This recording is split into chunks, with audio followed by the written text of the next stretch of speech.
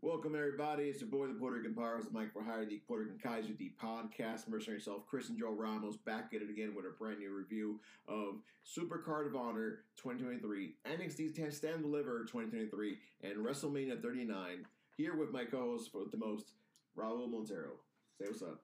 Tripleta Mania comes back once again. We try to avoid this shit, but so much wrestling has happened in that same weekend. We couldn't do multiple reviews, so we're going to speed run the shit out of this. So, sorry, monetization. All right, not like I make any right now, let's be honest. So, you go and start off with your card, and then I'll do Ring of Honor. No doubt. So, I went out of my way to watch NXT Stand and Deliver. Yes, and you invited me to see it, and I personally could not make it because I was probably at church or something doing something. Again, I don't watch NXT religiously. I just keep up with it on Twitter. I'm not really following the product to the point where I know everything, but you can probably fill in the holes. So, I will say this. The white and gold era, I'm a huge fan of. It's actually feels like black and gold? Yes. That's good. That's why I will highly want to recommend it. And it sucks that no one's really watching it in comparison to the main shows because they don't know a lot of the superstars there. But again, that's what NXT is for. It's a building ground. Yeah, it's obvious developmental. Opening match, you had the 8-man for Chase U, the debut of The Rock's daughter. Oh, in the ring, right? Yes. Her name is Ava Raine, right? Just Ava. Just the fuck happened to her last name? Already the Vince McMahon shit's happened? I'm sorry. Go ahead. And it told a great story because the winner would take control of Chase U, and they had a fake out turn. Now, Chase U is the modern day Spirit Squad, right? Yes. Okay. But they're really over. They're stomping. No. I know they're over because they were at a show. I forget which one it was, and the fans were chanting along with the college chants. Exactly. That's what they were doing. Every time they stomped, they're like, give me a C, give me an H. And it was so, they won me over. You want to know why? Because it's the oldest trick in the book. Pep rallies are very common in every high school and middle school. It only makes sense people have a natural innate ability to really fall into it. So it should have been over from day one. It wasn't at first when they had Brody was his name, right? The guy that's now in AEW, I forget his name. Brody, he was a blonde jack guy. He got let go. Yeah. But now it's more over because Tyler Bate's in it?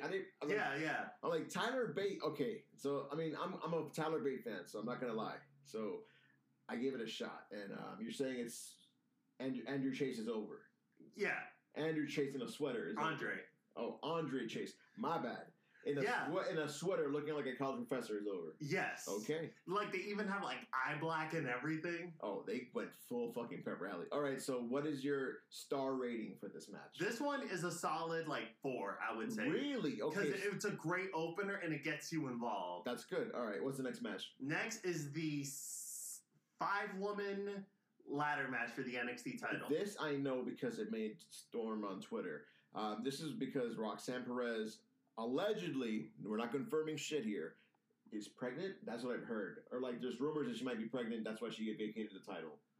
I didn't know. I thought because I don't keep up with NXT on a week-to-week basis. Right, exactly.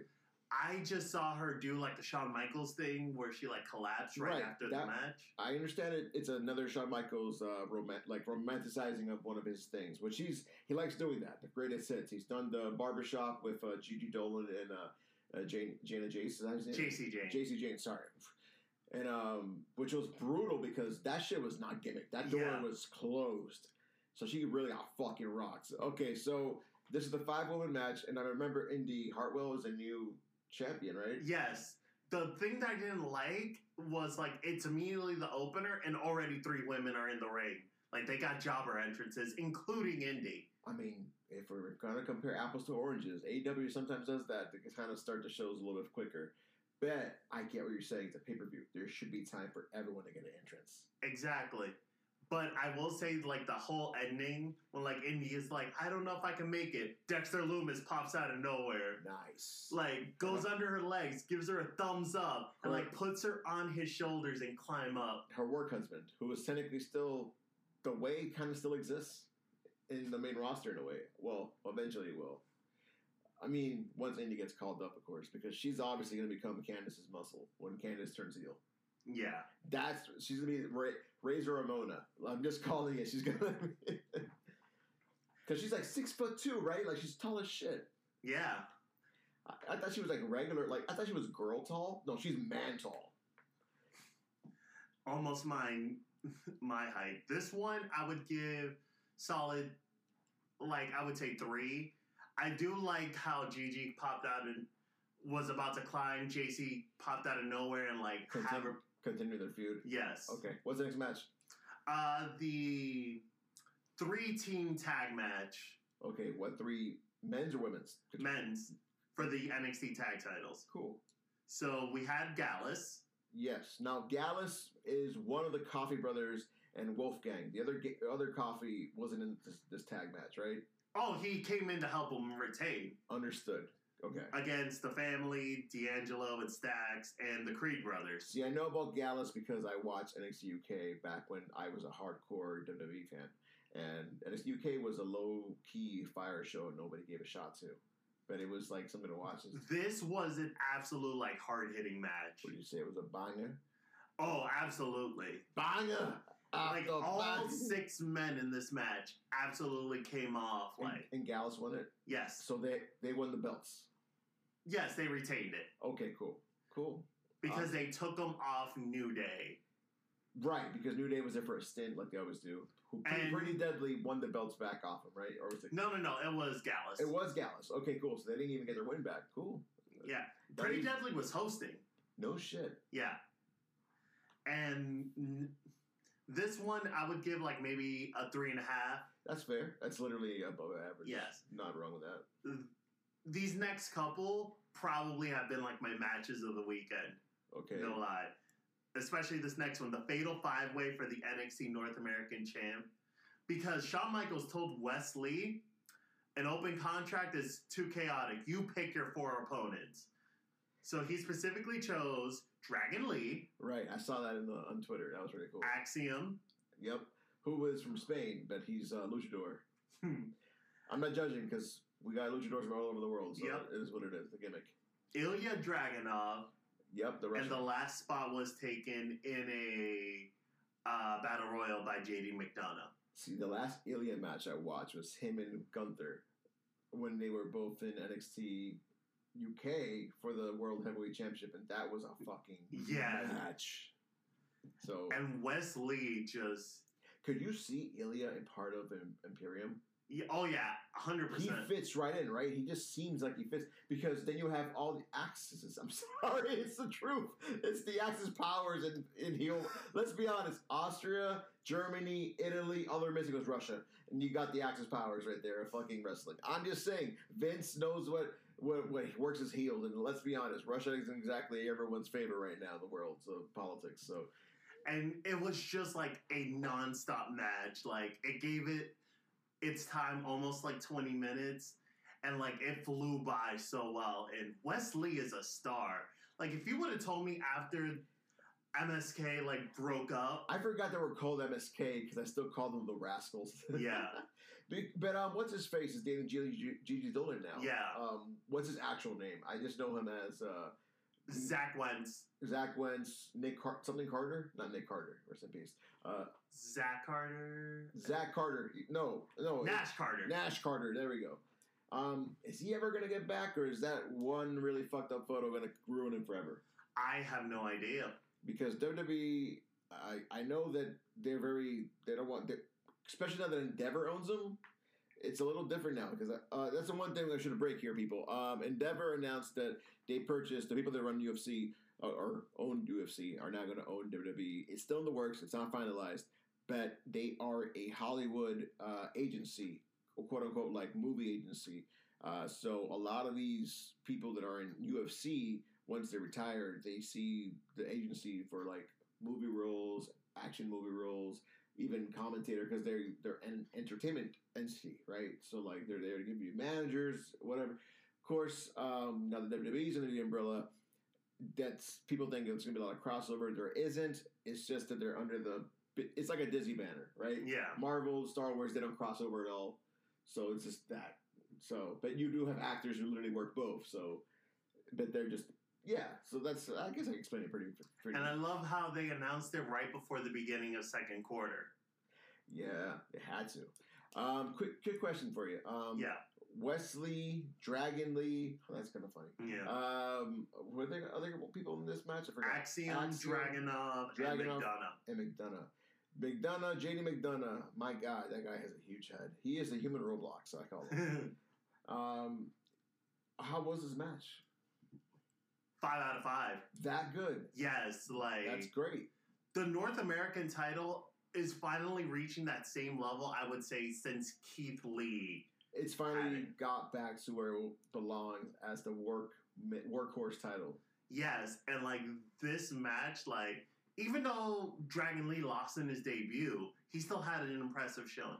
All 5 men had impressive showings, but Wes Lee, no. My God. Who was it that fucking super kicked Axiom's face off? Like, the timing of that was crazy. Oh, that was, I think it was Dragunov. I think it was Dragunov literally super kicked him as he was mid-flip. No, it was Wes Lee that got kicked like that. Oh, Wes Lee got kicked by okay, that's what it was. But I think it was Dragon Lee that did it. I gotta look back into it. Yeah, from the highlights, it looks like a match I want to watch. It was very Ricochet Adam Cole-esque. I knew it. It was New Japan style. I mean, let's be honest. Who's in there? Impact and New Japan alumni. So I'm not surprised. Like, as much as people want to tie Dragon Lee to Mexico, he made his money in bread and butter in New Japan.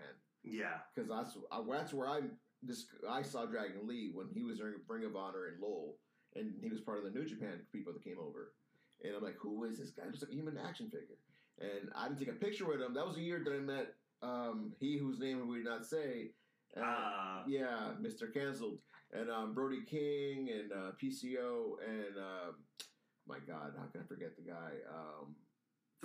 Flip Gordon. Oh. The Briscoes were there but also the Gorillas of Destiny I met there too. Oh, nice. I wanted a picture with Roosh because I knew he was going to be a guy to watch, but I didn't know if his work. I didn't want to be fake. I don't like going to lines of people and not be like, oh, I love your work. I never seen a match. Like, I think they look cool. I mean, Roosh looks like, in real life, he literally looks like he can whoop somebody's ass. Yeah. Dragon Lee looks like somebody straight out of a action martial arts movie. Because these guys legit fit the bill. All right, so go on. I'm sorry I'm interrupting you. Yeah. If there's any match to watch this weekend, it's one of the 3, I would say, out of NXT. Excellent. And all right, so we did the women's title. We did the tag titles. Yes. What about the women's tag? Was that not?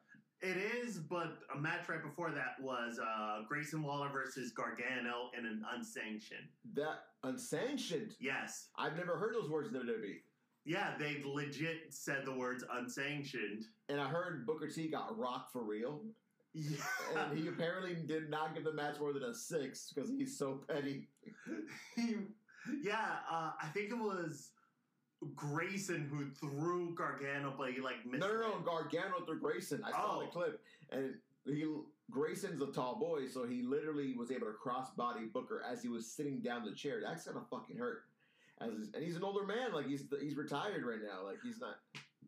The spot of the match, I will say, is Grayson's just giving Candice LeRae shit while holding on to Quill at ringside. And she gave Quill to somebody else.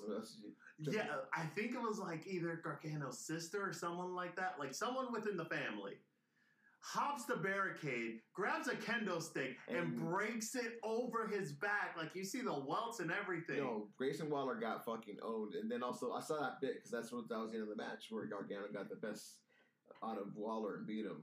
And this match looked crazy. It kind of reminded me of the Mox Omega unsanctioned from Full Gear. I would have said Janela Omega, but all right. But it's at least more toned down because, you got to keep it TV friendly. No, the fuck it wasn't. What did we tone down? Well, compared to Mox Omega. But Mox always bleeds. I mean, outside of I would compare it to Janela Omega because Janela Omega did not get bloody, but it did get physical. Yeah.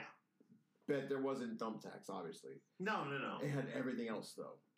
Literally, this match, table spots, kendo spots, ladders, chairs. The welts as they were developing. Yeah, that's what I'm saying. I'm not undercutting it. I'm just saying that WWE has found a way to do a quote-unquote AEW unsanctioned match their way and still make it look brutal, which is great fucking execution.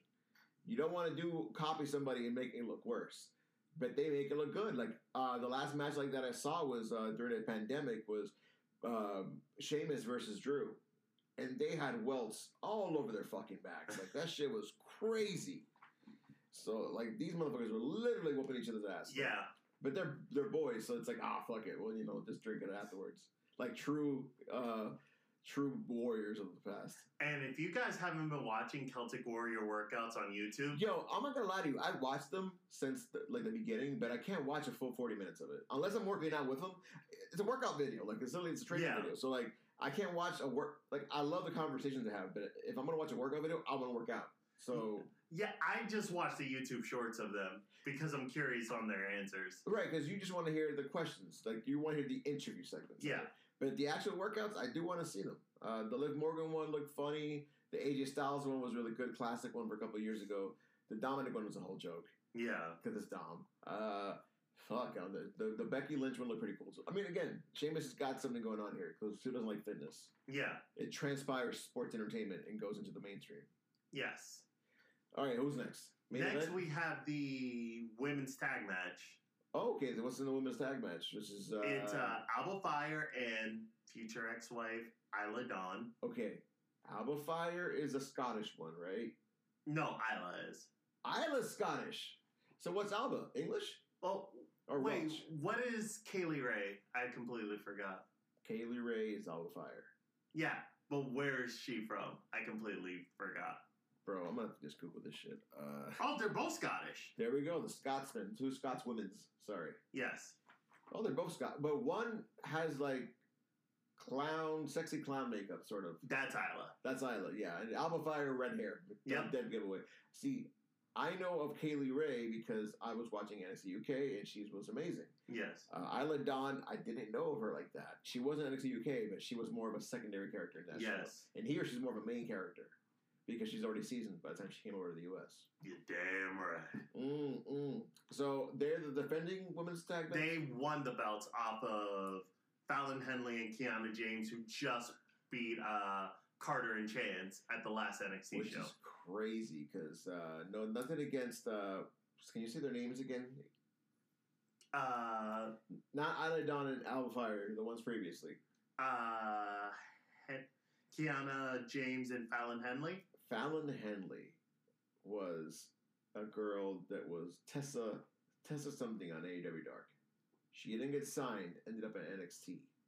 Now, you can see the difference in what a developmental system does. She had more character development in NXT, where she was just doing matches in Dark. This is the beginning of AEW, like 2019. Yeah. And her growth has been amazing to see her come out of her shell and really show that she has it. Because she has the look, obviously. But I didn't know she had the depth. And this proved me that she really has grown because she's been there over a year and she's been on every Twitter post from NXT. She's been consistently featured on things. So, props to her. And Cora Jade. People forget that. Another AEW alum who was Elena Black, the gothic girl on the AEW Dark before she got picked up at NXT from WWE. So a lot of these young girls are blooming in the NXT, and I'm glad that NXT's developmental is working for creating stars. Right. And that's all we want at the end of the day. End of the day, I want a healthy wrestling world where everybody is growing and able to grow and fit and find work. And these girls went to WWE, which is very highly competitive, and have stood out. So props to them for the growth over the last year or two. So now the new champions are the Scottish women. Yes. The badasses. Yes. Who's next? Who do you think is going to take them off them? Because they're going to hold it for a while, to be honest. Yeah, like, honestly... Here's my prediction. Okay. Since they're both in their late 20s, early 30s, I don't know which is which. I know one's late 20s, one's early 30s. They're going to get called up to the main roster by next Mania. So I think their last takeover, they're going to put over a tag team on their way out if they hold the belts for a year, theoretically. Not to say the belts can't switch, but if they do hold it till next Mania, who do you think should take them out? I don't know, because like the way the match ended with Henley and James, because they were also escorted by Brooks Jensen and Josh Briggs, they didn't want to interfere on their behalf. So like that entire storyline is going. So I honestly don't know yet. I want to see like more progression, more title defenses from them, to see if like there's anyone in the current crop of NXT to possibly take the titles from them. Well, they got a full year to find out. Maybe an odd pairing or like a brand new tag team takes over. That's you put over on the way out. All right, so what's the next match? The main event: Braun Breaker versus Carmelo Hayes. Christian Casanova from from Worcester. Framingham. He is from Framingham. Yes. Okay, from Framingham, who wrestled in the Worcester circuit, wrestled the Ring of Honor. He was the same dude we saw there, but got bigger in WWE physically. And I just gotta say this: him being from Boston, coming out in Lakers gear. That's the thing I don't fucking get. Why the fuck you in Lakers gear if you're a Boston? Okay, I will give him a slide because he did have a number 8 on his it was a tribute to Kobe. Yes. That I respect. But again, it's like, usually you only see people in Lakers colors if they're New York transplants to live here. Yeah. It's usually the people from New York that come through and they wear Lakers colors, which whatever. I mean, it did take place in the StateCrypto.com arena. The former Staples Center. Yes. So the theme fit. He wants to be the GOAT. Kobe's the GOAT. Yes. I completely get it. So I respect it because of and they even had the Lakers logo fucking with Carmelo Hayes. I saw that shit. Yeah. Listen, I'm like, all right, this is cool, but I'm like, never forget where the fuck you're from, bro. Yeah, exactly. His Mania gear better be Celtics colors. That's all I'm going to say. Absolutely. Oh, man, if he comes out during Mania in Philly in Lakers gear. You got to get booed. Or Celtics gear in Philly. Oh, my God. They'll think it's Eagles gear. They'll think it's Eagles gear because of the colors. But yeah, this match, I got to watch because I haven't watched it. Main event, Braun Breaker finally loses the title after a full year as the NXT champion. Yep. And not only that, when he lost, he took the belt from the ref and handed it to Carmelo. That's good. He was being the benevolent loser. Yep. Until he turned heel. For now. Until he turned heel 2 nights later. And now he's gonna cut math promos where chainmail and dye his goatee blonde. You'll see. Let's just hope he doesn't behave like his father did. Nope, take your uncle's cue. Your uncle never said anything crazy. I mean, he did, but he never said anything crazy on record. Yes. Man, that whole story was wild. But okay, so NXT sounded great. Shawn Michaels is doing his thing. Yeah, like, honestly, this would be the right time to get into at least watching the pay-per-views for NXT. Because it's a fresh start. Yes. I mean, I want to be there live for Battleground. In our hometown, close to our hometown, Lowell, Mass, at the Songs, and my home college, my alma mater, the Songus Arena. And if I don't go to Vegas to see Double or Nothing, I'm definitely going to go to Lowell. Yeah. Same venue we saw Ring of Honor, too. Yeah. So that'll be good to see, because, I mean, again, Hayes is going to get a hometown pop. Like, fuck. He better come out in Celtics gear for that. That might be the one where he should come out in Celtics gear. I wonder which player he would rock. Probably. Come on, you know exactly which player. Tatum? Tatum. If it ain't Tatum, it's going to be... Russell. Yeah. So, we'll see. But I'm conflicted, man, because, again, I have to see how my funds look like. But if I am low funds, you'll see me in low. If I have a lot of money, I'll be traveling. It just comes down to money management on my end. Like, my friends feel so conflicted about, like, either going to Battleground or watching Double or Nothing because they're happening same time. The exact same time. And that's where I'm like, yo, it's Double or Nothing weekend. That's going to be a huge show. And I know a lot of shit's going to happen that I'd hate to miss. And again, if NXT were happening any other night, any other fucking night, even Sunday, I would have gone. Yeah. But I hate when they do this shit because it's like, man, and it's going to continue. So this is like again, I don't want to call it the Monday Night Wars or Wednesday Night Wars. This is counter-programming, but it's the fact that it's in how often do we get pay-per-views nearby? We don't get that many. We got Supercard of Honor. NXT came here in 2018. No, we got Death Before Dishonor. Sorry about that. We got Death Before Dishonor last summer. We got NXT twice in 2016 and 2017. And that was it. That's 3 shows. And we were supposed to get SummerSlam, but... We were supposed to get... Listen, before AEW was a thing, we were supposed to get SummerSlam in Boston at TD Garden, NXT TakeOver, which is the card I was looking more forward to, in, I'm assuming, the same venue. They were all going to be the Garden. No shit. This was before they moved SummerSlam to stadiums. Oh, that's right. And now it's stadiums, which kind of like pisses me off because, let's be honest, if we ever get one in Foxborough, it's going to be a shit show.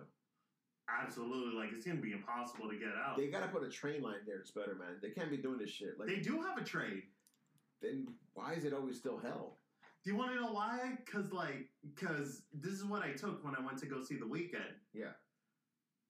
That train legit only runs through, like, the last one runs at 6. That's too early. That's 6 p.m.? Yes. That's ridiculous. Like, I had to take, like, a 3:31 from Lawrence to Boston, then to South Station, hop on that one at 4, because that was the last one of the night. Dude, that's a lot of traveling. Yeah. But it was for the weekend. It was a weekend. And how often you're going to... Those are memories. And you had great seats on top of that, so... Yeah, upgraded second row. The man looked me dead in the face. Dude, you can't top that. No, I can't. All right, so that is the end of that card? Yes. So it sounds like a really good... NXT is cooking some shit, so I'm digging it. Like, listen, I'm not trying to be negative here just because I don't watch a program. I mean, I don't watch Impact, but I know it's doing well. Yeah. There's just too much godforsaken wrestling out there. Exactly, and really good wrestling too. And that's a good thing. It's like not even bad wrestling. It's like trending on Twitter wrestling. That's you know it's good when it's trending. All right, so in that case, we move on to the next one, which is Supercard of Honor, and this one I thank God I have the card on hand because I took a screenshot of Meltzer's ratings. I'm not gonna pay attention to his ratings because I'm gonna get my own rating. He's a fair. I guess he's pretty fair, pretty tough. But I think we're going to be a bit more lenient. First match in the 0 hour, Jeff Cobb versus Hot Sauce Tracy Williams. It wasn't Hot Sauce here, but apparently in the first ROH show they called him Hot Sauce. Like Nature Boy or Jungle Boy, like his name is Hot Sauce Tracy Williams. I know of Tracy Williams. I've seen him before. Him and Jeff Cobb had a decent match. What do you thought about it? It was like a good opener. Exactly. It was a good, like, okay, we're starting off pretty good, pretty solid. Jeff Cobb's a fucking tank. The guy's a damn juggernaut, right? The more I see Jeff Cobb, the more that makes me want to start watching Lucha Underground. The fact that you haven't as a Mandel of cinema, you would love it because it's shot cinematically. I know. And it's like, it's the reason why I like Wrestling Society X. Very similar concept. Yep. I think they got it. Where is it even streaming? What, Wrestling Society X? No, If you want to know what Wrestling Society X is on, it's on Paramount Plus because Paramount owns it. Oh yeah, because it's MTV. And you can watch Seth Rollins before he was Seth Rollins. You can watch Vampiro. There was a bunch of Vampiro was my favorite at the time, but he was like the most over guy in the company at the time. Wrestling Society X only lasted like 2 seasons, but it was Scorpio Sky was on there as a baby. He was like 19 or 20 or something. So that's how I got introduced to Jack Evans. That's right. Jack Evans was a big. He was actually Rollins's. No, he wasn't. He was in a different tag team. Sorry. The now excommunicated Joey Ryan was his tag team. Yeah. That 70s team, I think they were called. Yep. Because that 70s show was Matt Sydal. Matt Sydal and Jack Evans, right? Yeah. There we go. They make sense. They actually both are pretty flippy guys. But yeah, let's start it off. So Jeff Cobb, Tracy Williams, decent match. Nothing that really like stands out, but it is more of a building up Jeff Cobb to look like a beast. Okay, next match, Konosuke Takeshita versus Willie Mack. This was fun. Yes, for real. Talk about 2 different styles. Willie Mack, Lucha Underground veteran, Impact veteran, AAA veteran. His style is everywhere. But he gives me like old man energy in a good way. Like he's got that like uncles playing dominoes, sipping a beer in the corner. Look like he just looks. Him and Eddie Kingston have that vibe. They have that natural like your Theo at the cookout. Just but he's ready to fight whenever. Like he's just like, give me a glass of coquito. Don't make me ask you twice.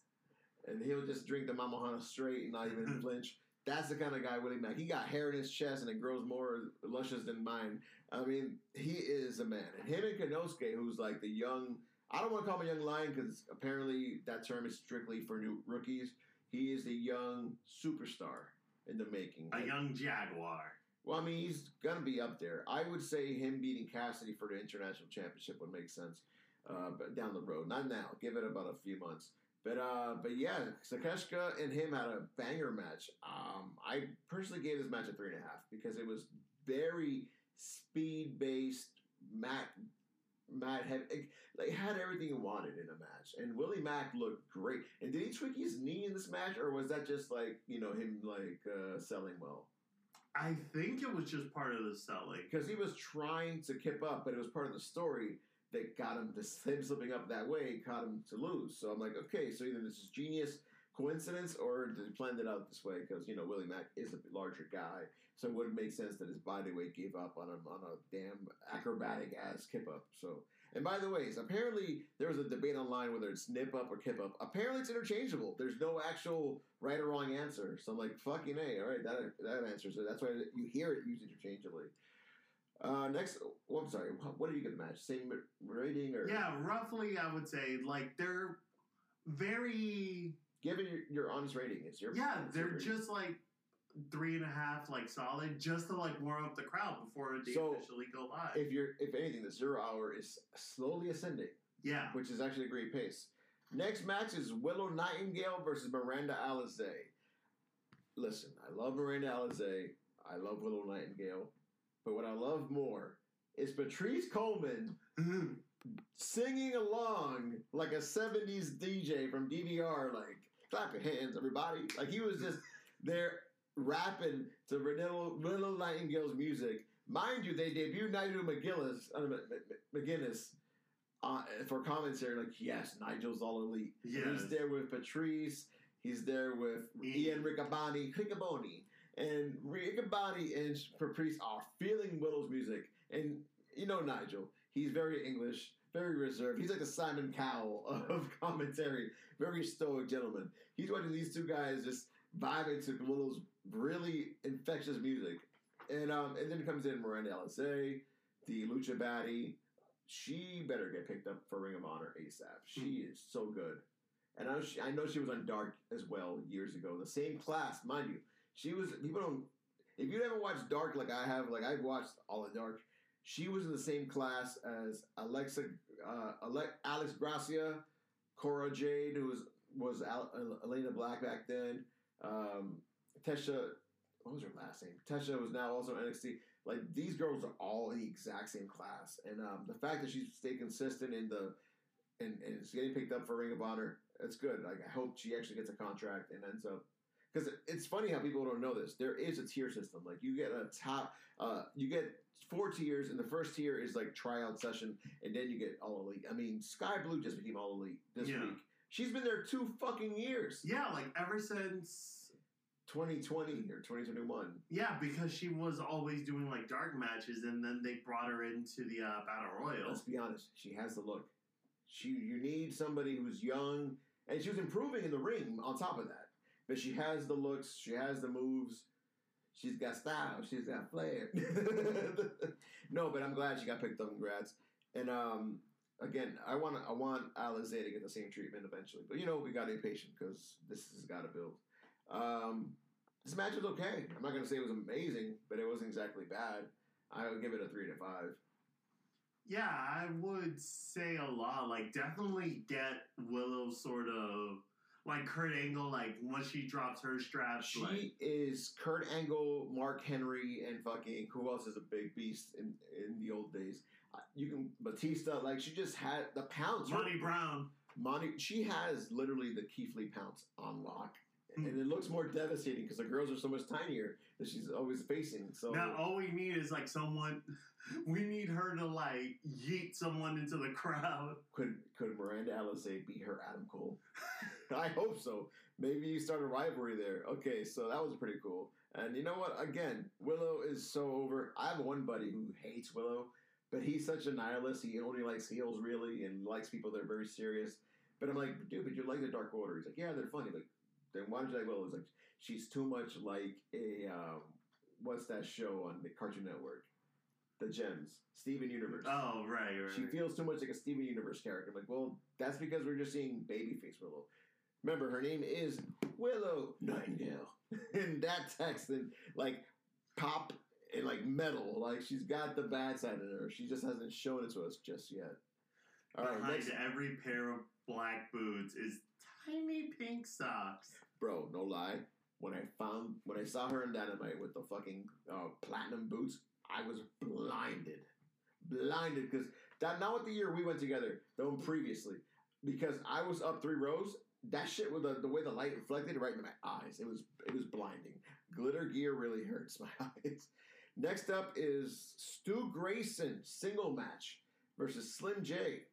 Again, nothing to cry about. It made Stu look good. Slim J. I feel like they could have put a better match. Yeah, both these guys are veterans. Both of them. Yeah, like Slim J, Impact veteran. Stu Grayson, a Ring of Honor veteran, and an AEW veteran technically. At this point, and he's back again. And I think they were not trying to outdo anybody because they were on the 0 hour. Yeah. They kind of just went right to the nightfall. Boom, boom. Now, it's time for the main card. Because, we're way off from the main event. Let's see here. We have El Hijo de Vikingo versus Commander. This should have been 7 stars. These guys were fucking going nuts. My dude, okay. I am so happy that Vikingo's finally getting, recognition. Yes. After years, because of COVID. He would have been here sooner prior to COVID, so things happen. Commander, I just discovered through a Dynamite on a ladder match. The face of the revolution. Yo, everybody was like, who is this dude? He's amazing. And they're like, he's Commander. I'm like, yeah, but I've never seen him in Triplemania. He's got to be a new guy, like a new young guy. Because this guy, he is the only guy who makes Ray Phoenix's shit look better. I'm going to say it. Like, not his wrestling. I'm saying the tightrope walking that Ray Phoenix does. He does it the whole way, and he bounces out the ropes and does the Ricochet shooting star. Like, this guy is a beast. Like, literally, he feels like a video. Like how you were saying earlier about Dragon Lee. Both of these two felt like all the stuff you would do in like a pop-up toy ring with action figures. Yeah, and he makes it look effortless. I gotta say, the moment when the table would not break. Bro, I made a comment. Those gotta be Japanese tables because there's no way they didn't break. And that shit hurt. Let's be honest, that shit hurt me. And then Commander almost ate shit and had his head hit the fucking ladder, the stairs. The stairs right there in the corner, that stage was too close to the ring. It should have been more far back. I don't know if there was a space issue, but it was just whoa. But this was a hot crowd for a crowd that was here for Mania. Yeah. And mind you, it could have been a hotter crowd if it was a hardcore fan base, but it was mostly people who were there for Mania. And not only that, but think about the people who didn't go to this because they were going to SmackDown. That's right, because it was the same night. Mm-hmm. There was too many shows. GCW had a show, I think. They had 4 shows. They had, you can get the whole thing for $16 on Fight. Well, 16 plus signing up for Fight Plus. For the year, right? It's $100 for the year. It sounds, $50 for the year, I think it is. Which is not bad. $50 for the year.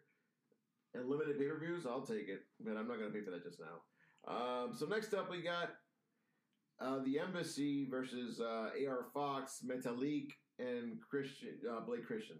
Yeah. This is for the 6-man belts, not the trios belts, the 6-man belts. One of the only belts that didn't get a redesign, huh? I know. It's the ugliest belt, too, period. It's the ugliest belt I've ever seen for any brand. And I wish they redesigned it. But they redesigned on the fly with no major announcement or fanfare the women's belt, the men's heavyweight, and the pure championship belt. But for some reason, the 6-man did not get a redesign. Was it by design? Because they don't know who they're going to put the belts on afterwards? Yeah, Probably. It's because at this point there was rumors of Brian Cage leaving AEW if he lost. He would have been right to SmackDown, Raw, whatever. Like he was going to go over to Titan Towers and right across the street at Mania and sign over there. And it seems like he's staying, right? I mean, he kept the belts, and he was not under contract. So I think he might have signed a new contract. So he probably weighed his options. And after all the news that happened, I think he made the right decision. Yes. And we'll get to that eventually. This match between the Embassy and Air Fox and Christian and Malik, it was above average for me. It wasn't terrible. It had good spots. It had great work. It's just weird that they kind of put a random trio to face the Embassy who's already established. Yeah, like, I honestly thought this would have been the perfect time for Dalton Castle and the boys. This is where Dalton Castle and the boys should have lost, because they would have given him a pay-per-view check. But, you know, I'm not the booker. I'm just the guy here. Like, besides Dalton and the boys and the Embassy, there are no more established Ring of Honor trios. Like, there's no other trio. I mean, Shane Taylor's back in Ring of Honor, right? Mm. So, Khan, sadly, is in the Embassy now. Khan was one of his boys in Shane Taylor Promotions, so you got to bring back the other two guys. Moses, and I forgot the other guy's name, sorry to say. But bring those two back, and then, boom, you got another trio. You need more of them, because you can't have a belt. You can't have a division that's only two teams. It makes no sense. Or two established teams. So unless AR Fox, Metalik, and Blake Christian stay together, which I hope they do, because even though they're all different, they all kind of like work well together. Again, it's a wait and see. Ring of Honor is building from scratch all over again, and they are bringing back. Oh wait, didn't they bring back Dutch and Vincent? Yeah, at the end. This match, no, at the end of the tag match. Yes, which we'll get to. So, what do you give this match? I give it a 3. I would say like a 2.75. That's fine. Again, I'm not here because like it just seemed like a filler episode. Yeah, it's like a filler episode of something. Yeah. Okay. Next up, we have Athena. I love Athena. Like, let me just stop and say, I love Athena. I've loved Athena since she was in NXT, and not even just an attraction thing. I love her personality. I got to meet her at PAX. She is just she loves the sport so much, and she wrestles like a badass. And ever since everyone gave her shit, she turned up those heel tactics even more.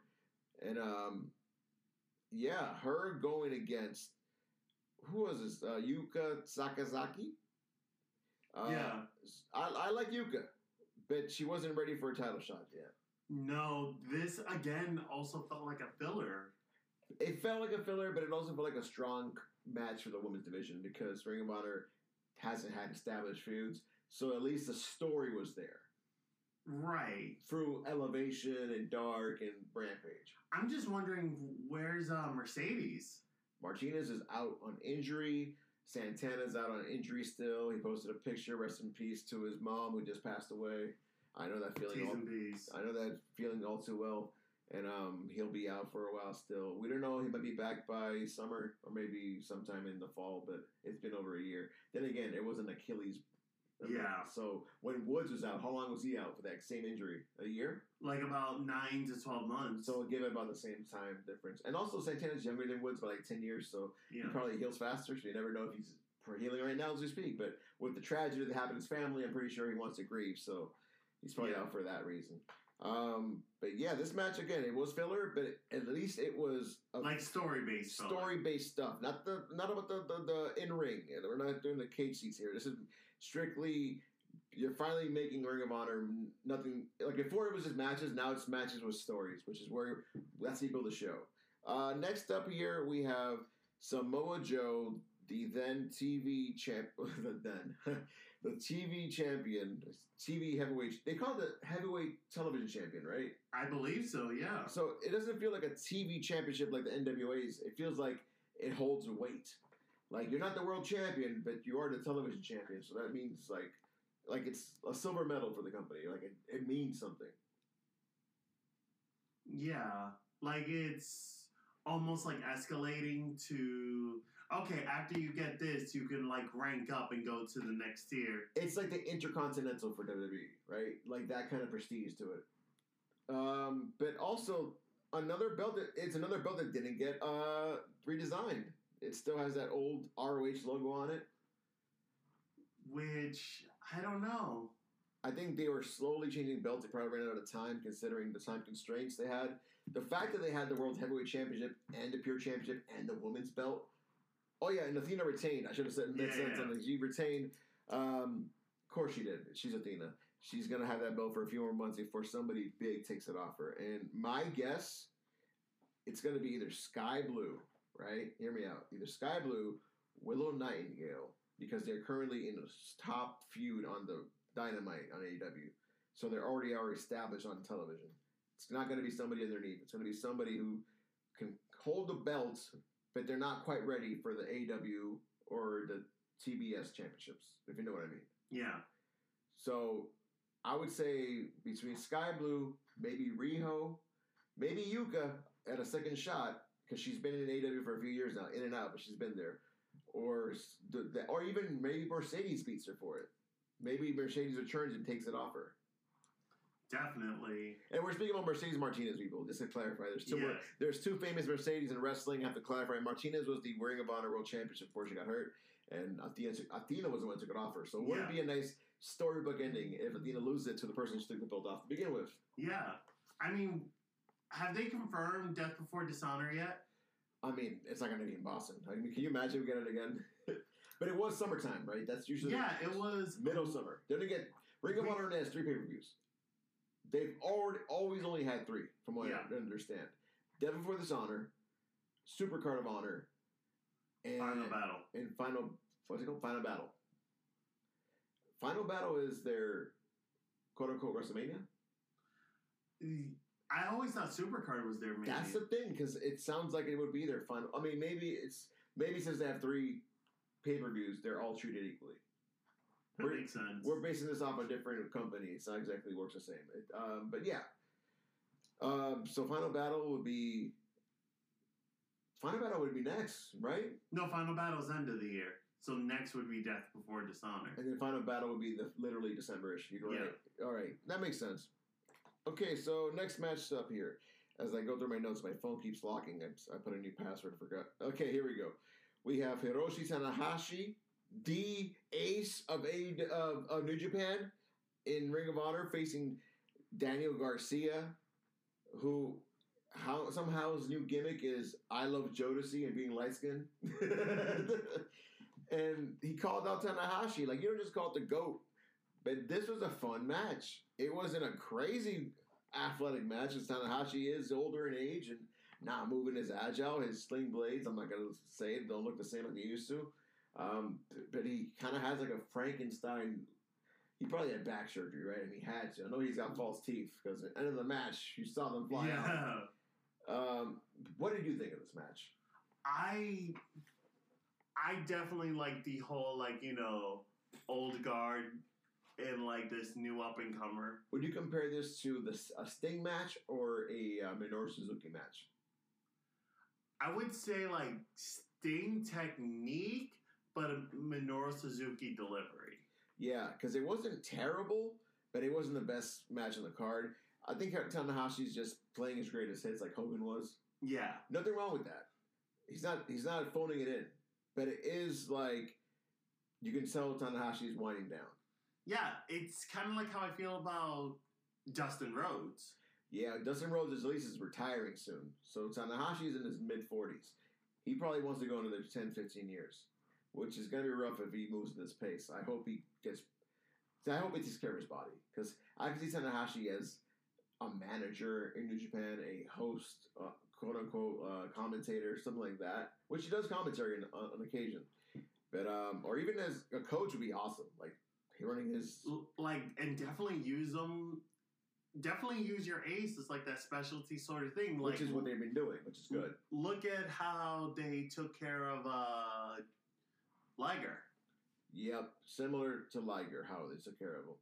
And but yeah, Tanahashi still looks decent. Again, he looks great, phenomenal shape. I'm not going to take that away from him, but he's moving a little bit like it's like seeing your heroes get old, right? It's just you're realizing we all end up getting old eventually.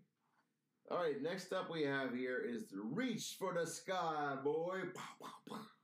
ladder match dedicated to Jay Briscoe. Rest in peace. And then this is how many people in this fucking ladder? 5 tags. Good God. This is another. So both companies had a similar match here. Yeah. But except the one in Ring of Honor didn't go as planned. No. Poor Dante's foot looked like Daffy Ducks or cartoon characters, like full on sideways. Oh, I saw people putting it side to side with Sid's. And let's just say Dante Martin did not need to take this fucking Canadian Destroyer off 2 stacks of table. But funny enough, when this happens to Nick or Matt Jackson, they go out unscathed. So there's got to be a trick to how to line this thing correctly. I think Dante was just under. It shouldn't have happened. No. I think a crossbody, a power bomb would have been enough to get, power bomb through 2 tables that looks, or even a splash. But a Canadian Destroyer like this was, and mind you, again, too close to the stairs by the stage. This is a small venue. It looks sold out on screen, yes, but the stairs are right there. So if it wasn't that, he was going to hit his head on the damn stage. It was that close.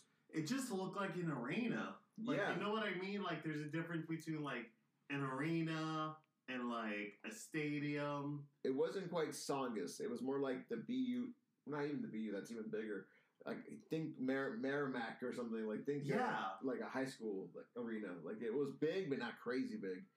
And, I mean, again, all things aside, this is for the tag belts, right? Yes, the new tag belts. So it's Top Flight, Lucha Brothers, The Kingdom. Yep. I'm missing some. Los Ingobernables, or La Facción Innombrable. Yep. And who's the 5th team? It wasn't Dark Order, no. No, it wasn't Dark Order. Aussie Open. Okay. Why did I forget them? Those guys are awesome. But yeah, Aussie Open, they did their shit, which is good. They are New Japan Strong, or former New Japan Strong tag champions. They've literally wrestled around the world. But their biggest highlight was wrestling in LA in front of Vanessa Hudgens. On Twitter, one of them, I think it was Fletcher, was fangirling to the point like, I can't believe I wrestled in LA in front of Vanessa Hudgens. Because he's such a big High School Musical fan. Yes, wrestlers have taste, people. They're not all just tough guys. They're not big, meaty men smacking meat. I mean, they are. But when they're home, they're watching their Disney Plus. Exactly. But man, Lucha Brothers won this belt, well deserved, and new tag belts. They look fresh. I like the new design. I love the throwbacks for the Briscoes being on them. Bro, that was the best thing ever. Tony Khan, you're goated for that. He put Mark and Jay on the belts for the tag championships as like their silhouettes. But you can clearly tell it's Jay and Mark Briscoe on it, and they're like, "Yep, this is it. This is how you become a legend." Yeah. And keep it on there. And these new belts look clean. They look like the old ones, but shinier, and a new logo on it, obviously. Yeah. And also let Mark keep those original ones. Those are old anyways. Mark and Jay's belts are retired.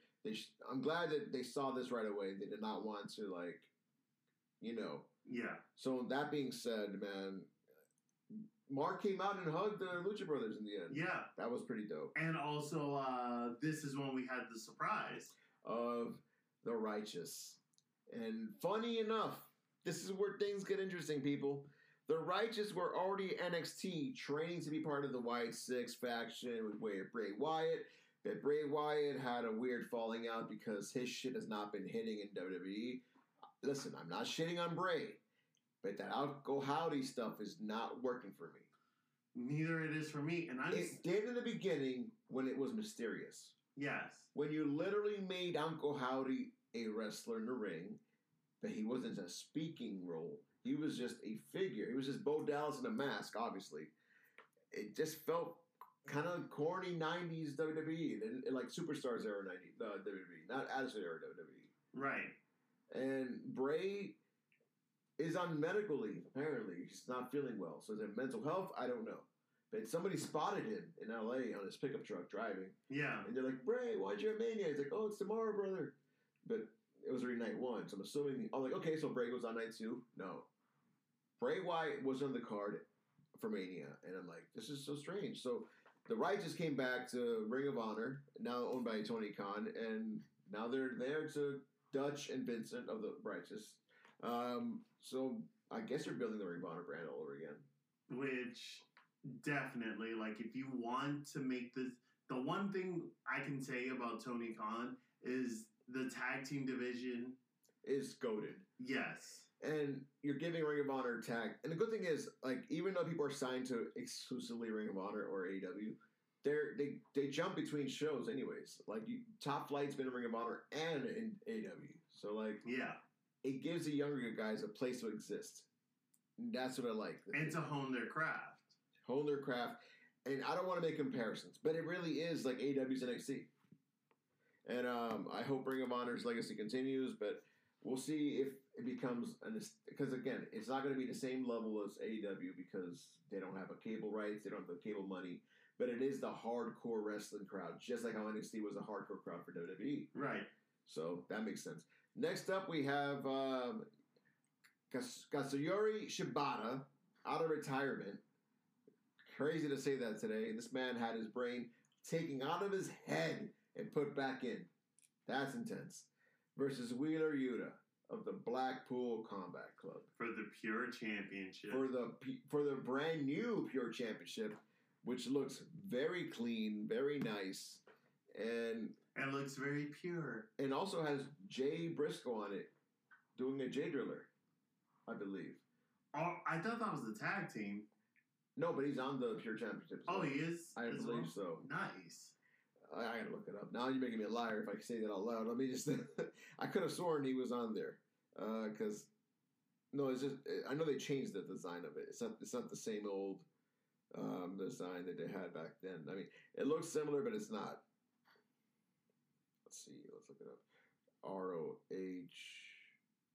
Pure Championship. Let's see here. Images. The new... I keep seeing the old one. I don't see the new one. Where is the new one? Oh, wait. I see the new one. Oh, it just has wrestlers on it. It just has like a generic wrestlers grappling. Okay. No, that's the old World Heavyweight Championship. Oh, dang it. I gotta put new. New Ring of Honor Pure Championship.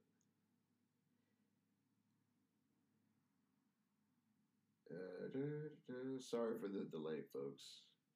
As I should have been prepared. Anyways, that looks like a fresh design. So, but yeah, it was a good match. Pure matches are not my thing. Nothing negative about pure matches. They're just straight up collegiate wrestling, which is not bad. It makes some sports entertainment here. And not only that, it's safer for Shibata. It's a safer division for Shibata, who's not taking kicks to the fucking head, who's not getting or headbutting, or suplexing to the ring posts. It's strictly a match. It's like Bloodsport. Yeah, very much similar style of Bloodsport. So again, I don't want to compare it to Bloodsport. Bloodsport is very MMA based, so there is some hits here and there. But the Pure Championship is strictly a Greco-Roman style division in Ring of Honor. Only one of its kind, right? I don't think any other division... That was invented during the pandemic, by the way. That was literally a Jonathan Gresham thing, where he created a Pure Championship for the... I guess you could say technical wrestlers, right? Yeah. I could definitely see a Zack Sabre Jr. holding this title. I could see Bryan Danielson holding this title. He has held the title when it was originally introduced. I know you're saying that, but I'm saying like now. Yeah. Or I could see who else is a good technical wrestler in AEW. Angelico. Ooh. It would if he's not. I mean, he's Spanish commentary now, but if he's going to be in the ring, it's a division where he could fit right in. But yeah, this match was cool, but again, not my cup of Java. I don't knock it. Again, everyone's got their taste. I appreciate what it is, but it's not very sports entertaining at all. It's very much like catch wrestling. Yeah. If you like catch wrestling, that's what that belt is. Which I'm just glad to see Shibata. Like, you saw the look on my face at Forbidden Door when he came out. I popped, and I don't know much about him. I mean, I did years ago, but like I haven't kept up with his life. But then somebody explained to me prior to that what was going on with Shibata because it trended online. I'm like, sheesh, man. And then to see him there, like, get the fuck out. This is crazy. But yeah, so the main event here for the Supercard of Honor, Claudio Castagnoli, the current Ring of Honor World Heavyweight Champion, versus Eddie Kingston in what I considered a typical Claudio Eddie match. Yeah, it felt like a brawl. A brawl, clash of styles. It was okay. For a main event, it served its purpose story-wise. I'm not saying the match sucked, but the story helped because these guys have history dating back to Chikara, old Ring of Honor. They even had footage from Chikara. I'm like, damn, Tony Khan's spending money left and right for footage. And but it helped build the story that they had. For years, they had literal shoot disdain for each other. But it makes sense because Claudio expects more from Kingston because they used to be roommates. And Kingston was lazy about training, and Kingston was more of the everyman kind of guy. He was a Terry Funk enthusiast. So he's like Terry Funk, and look jacked. He's like, and he was world champion. So I get what he's trying to get at. But Claudio is your typical pro wrestler. Like a workhorse. The workhorse, jacked to the gills, strict diet. But he's not really a drinker that I know of. He's very like, I don't say he's clean cut. I don't say he's like sober, but he is so strict on himself. Yeah. He'd rather drink a cup of coffee than hold a cocktail. Or if anything, he would just have like straight up vodka. Like anything that wouldn't have like any refined sugar. That's the kind of person he would be. He'd either do straight shots or straight espresso. No milk and cream. Guys, old school hardcore Swiss. But that's what it is. It's like those guys are like tough. They're from the mountains or the Alps, right? So like he's always been. He is the pound for pound strongest wrestler that I can think of outside of Brock Lesnar that could lift up any man any size like nothing. Yeah, definitely. So, like, remember how he was at the first Andre the Giant Battle Royal where he just picks up Big Show like nothing? Yep. That's crazy. All right, so that does it for those two shows. Now we move on to Mania. We're going to take a quick pause, and we'll be right back after these messages by nobody because I'm not sponsored, but I just need to take a break. So you don't see the break, but we do on our end. All right, so we're back from a little water break. Night one of Mania. Yes. The best night, in my opinion. Oh, I needed a cigarette after this. Let's just cut to the chase. A lot of shit's happening in WWE with the new regime. Night one felt like it was produced by Triple H. Night two felt like it was produced by Vince McMahon. 100%.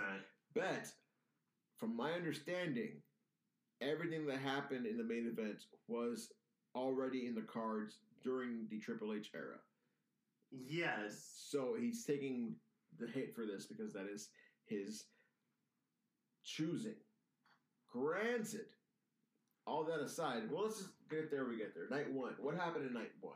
Night one, we opened up with Austin Theory versus John Cena. G.I. Joe Cena. G.I. Joe themed John Cena, which I want. Walking out with Make-A-Wish kids. Listen, I didn't cover this in the Ring of Honor review. All right. The Samoa Joe match, we skipped over it. Jay Briscoe came out with his entire family. Yes. And lost. I have a story to tell about that, but I gotta save it till the main event. Okay. And my God, that was brutal seeing that in Ring of Honor. And Samoa Joe retained the belt. Yeah. Brutal. Your kids are crying in ringside. Literally, one of his daughters crying to his other daughter's shoulder. Mind you, Jay Briscoe has 7 daughters. And that was heart-wrenching. But like, yo, Tony Khan was taking Vince McMahon notes. Like, that should have literally been a Jay Briscoe title change. Like, it should have gone to him, right? That's what I thought. Did you not agree or no? No. Really? Okay, go for it. Because I had...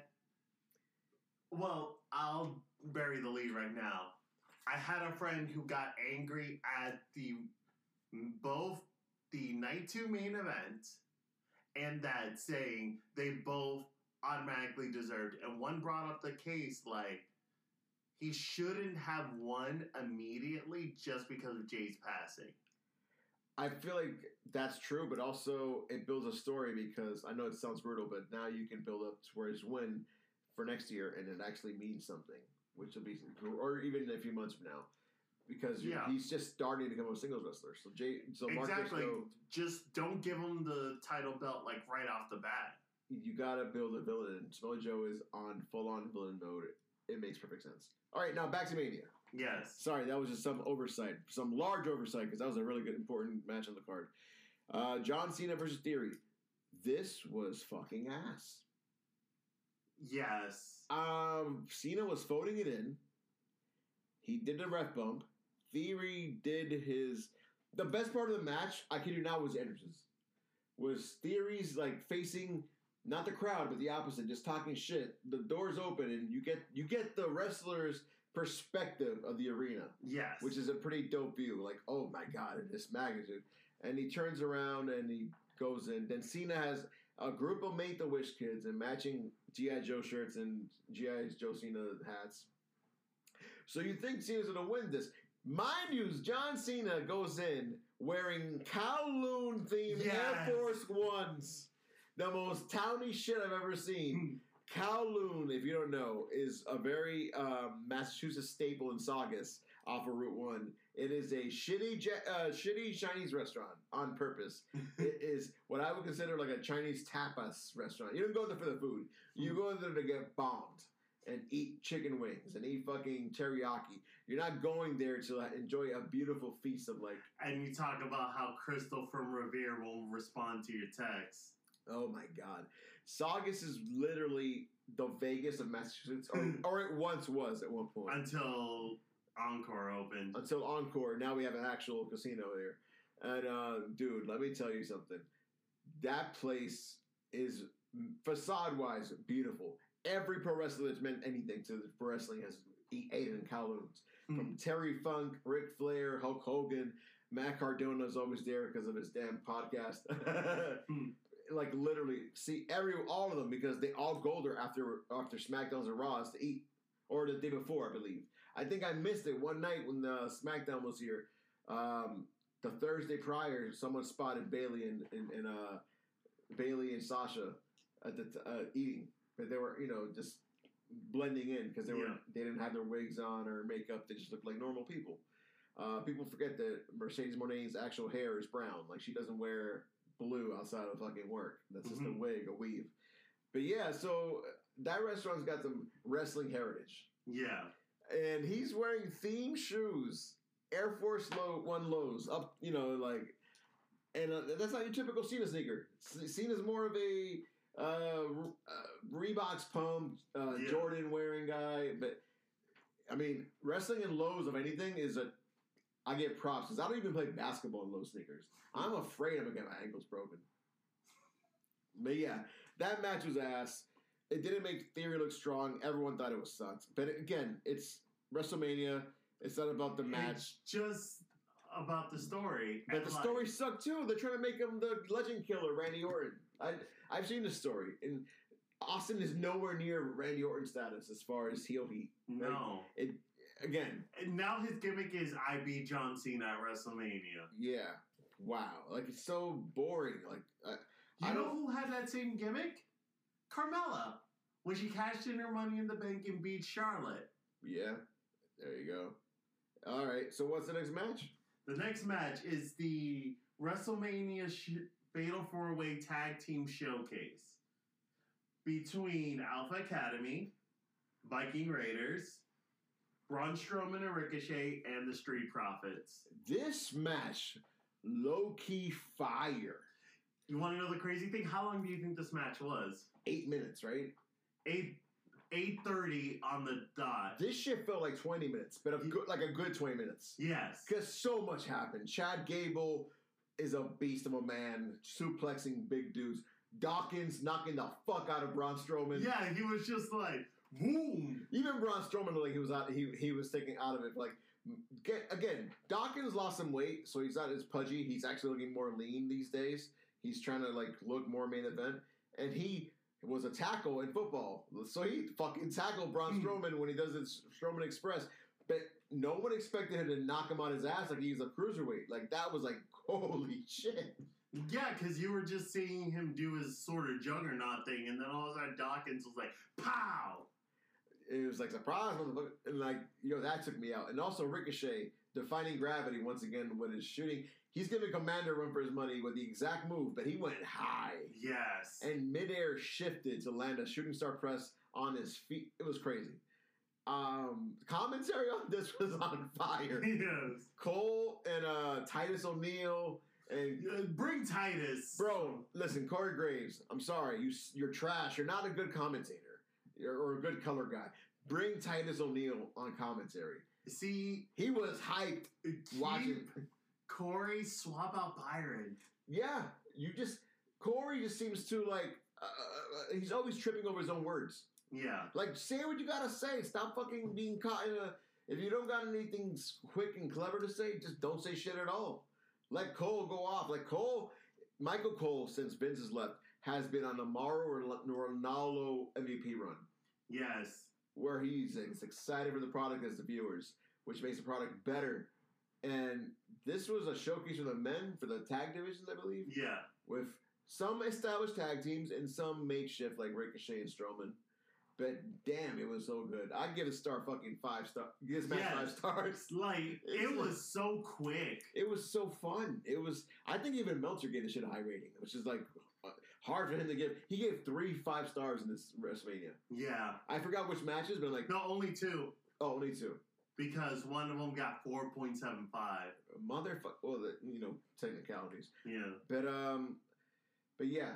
So that was quite a match. What followed this? What's after this one? Seth Rollins and Logan Paul. Man, let's just say this build was not great, but it was. But the match delivered. But the match fucking delivered. Even the entrances. Listen, the entrance was crazy. I saw a preview yesterday, and to be honest, it was something of the effects, right, of watching the biggest superhero take down the biggest supervillain. Yes. Because we don't like Logan Paul for everything he stands for, but I respect him in the ring as a performer. Yes. Like, I don't give a shit of him as a person, especially as a Puerto Rican. I don't give a fuck about Logan Paul because I don't want him sucking the life force. He's just like the leech that he is in Puerto Rico, acting like he's a Karen. He's just a fucking Karen. Like, don't come to our island acting a certain way and disrespecting our people. Like, but then again, he also did charity work, but I don't know if that was just a PR stunt to make himself look good. Absolutely. It's a PR stunt to distract from PR. Because his shit has been very fucking questionable. So, he moved it for boxing, but he really went there to avoid taxes. That's what it was. So, whatever. But as a wrestler, I gotta give it him. The guy can go, but he can go in the way of a main event match. I can't see him going like a regular schedule. Right. But can we just talk about the entrances?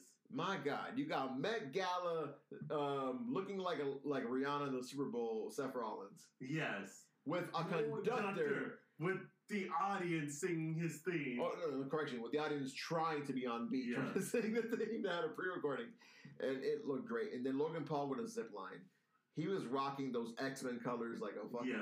Like, he looked crazy. Like, I want his action figure because it looked so cool. And let's just talk about the Prime bottle. The Prime placement. There was a physical human mascot Prime bottle, and people thought it was Jake at first. I thought it was Jake. I thought it was either Jake or George. Not Mike. Mike wouldn't do it. I don't think so. But definitely one of his guys or his podcast. Yeah. Lord behold that it was his business partner, KSI. But some people legit, I was like, what's R-Truth doing here? Bro. KSI is not very popular in the States unless you literally live on YouTube or you're under 20 years old. I know of KSI because of his Sidemen stuff. Yes. And that shit just trends on my fucking feed, so it is what it is. I just like their live action Tinder thing. Man, these men are hilarious. But yes, KSI, he even gave the Scooby-Doo villain I have that screenshot. Dude, it's awesome. That's a gift when it happened. And took Rollins outside and was trying to do the selfie video as Logan does his signature selfie spot. Yes. But this time, not having to hold the camera, he could focus on the jump. Yep. Mid-jump, Rollins moves away, puts KSI in the way, and Logan 5-star frog splashes his boy onto the table. While dressed as a prime. I mean, this honestly nearly... I was sports entertained. Yes, I was about to say that. It nearly tops the Sami Zayn hand. Yes. My God, the Jackass death match from last year. This was so good, and it was better than it should have been, because again, it's the sports.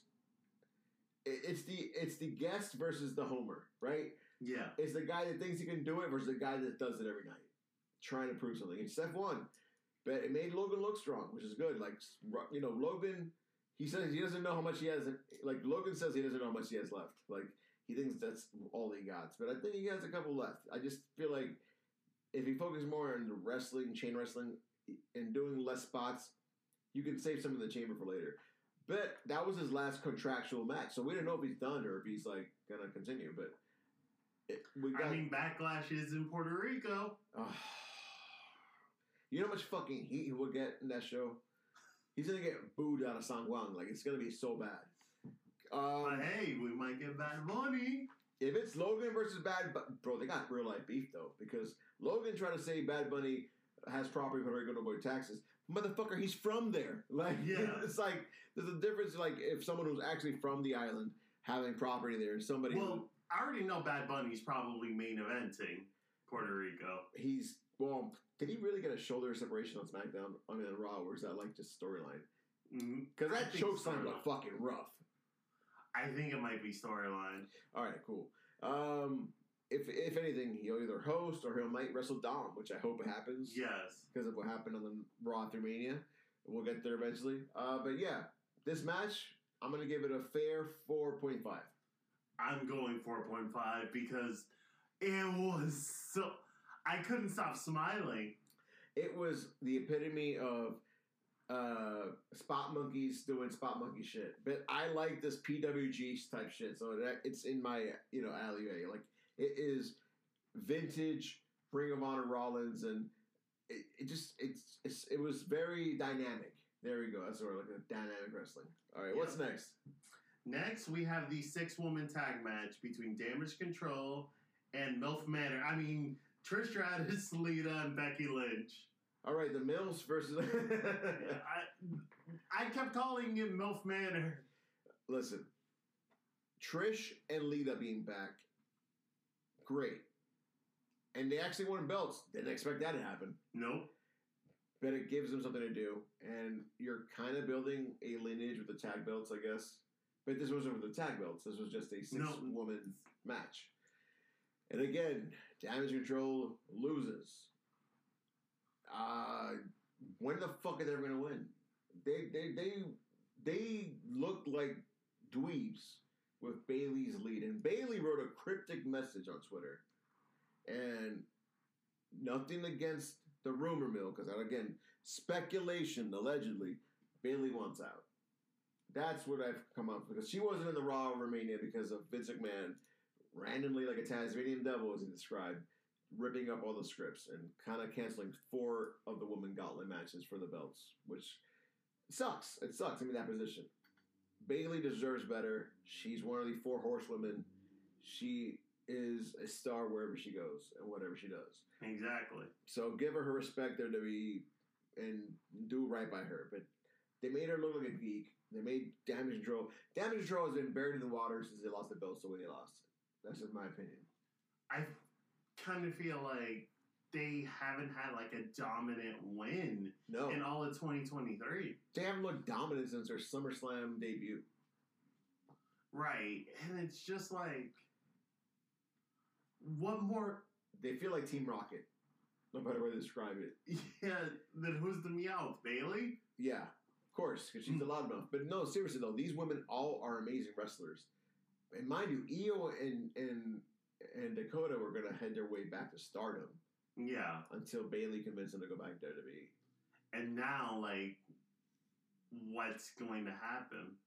Like, I want the best for them. I honestly do. I think at this point they're better off as single stars. The Damage Control project didn't work for me. Did it work for you? I'm assuming it didn't either. No, because it just, like, okay, you're taking time. Now give me something to be invested in. It was like they never got, like... They never got behind them. No. And that's what pissed off Bailey, I believe. And props to Team Mill for their, like, awesome Sin City entrance. Oh, they look great. They looked amazing. Trish with her throwback WrestleMania 21 gear she was rocking. Yep, I saw that homage. And I guess Rosario Dawson was Becky Lynch from Sin City. Right. With the mohawk and all that stuff. And then I guess Lita was... They look great. I don't know what... Oh, I was just saying how the intro was very Sin City. But I think they picked a character from Sin City to be inspired by. That's what I'm trying to say. But anyways, good match. Wasn't a great match, but I'm going to give it a 3 out of 5. I'm giving it a 2. There we got honest opinions here. See, people, we don't sugarcoat shit. I mean, I was entertained. Actually, no, I can't be honest with you. I got to say, no, I'm going to stick with 3. I don't want to go backtrack. What's next?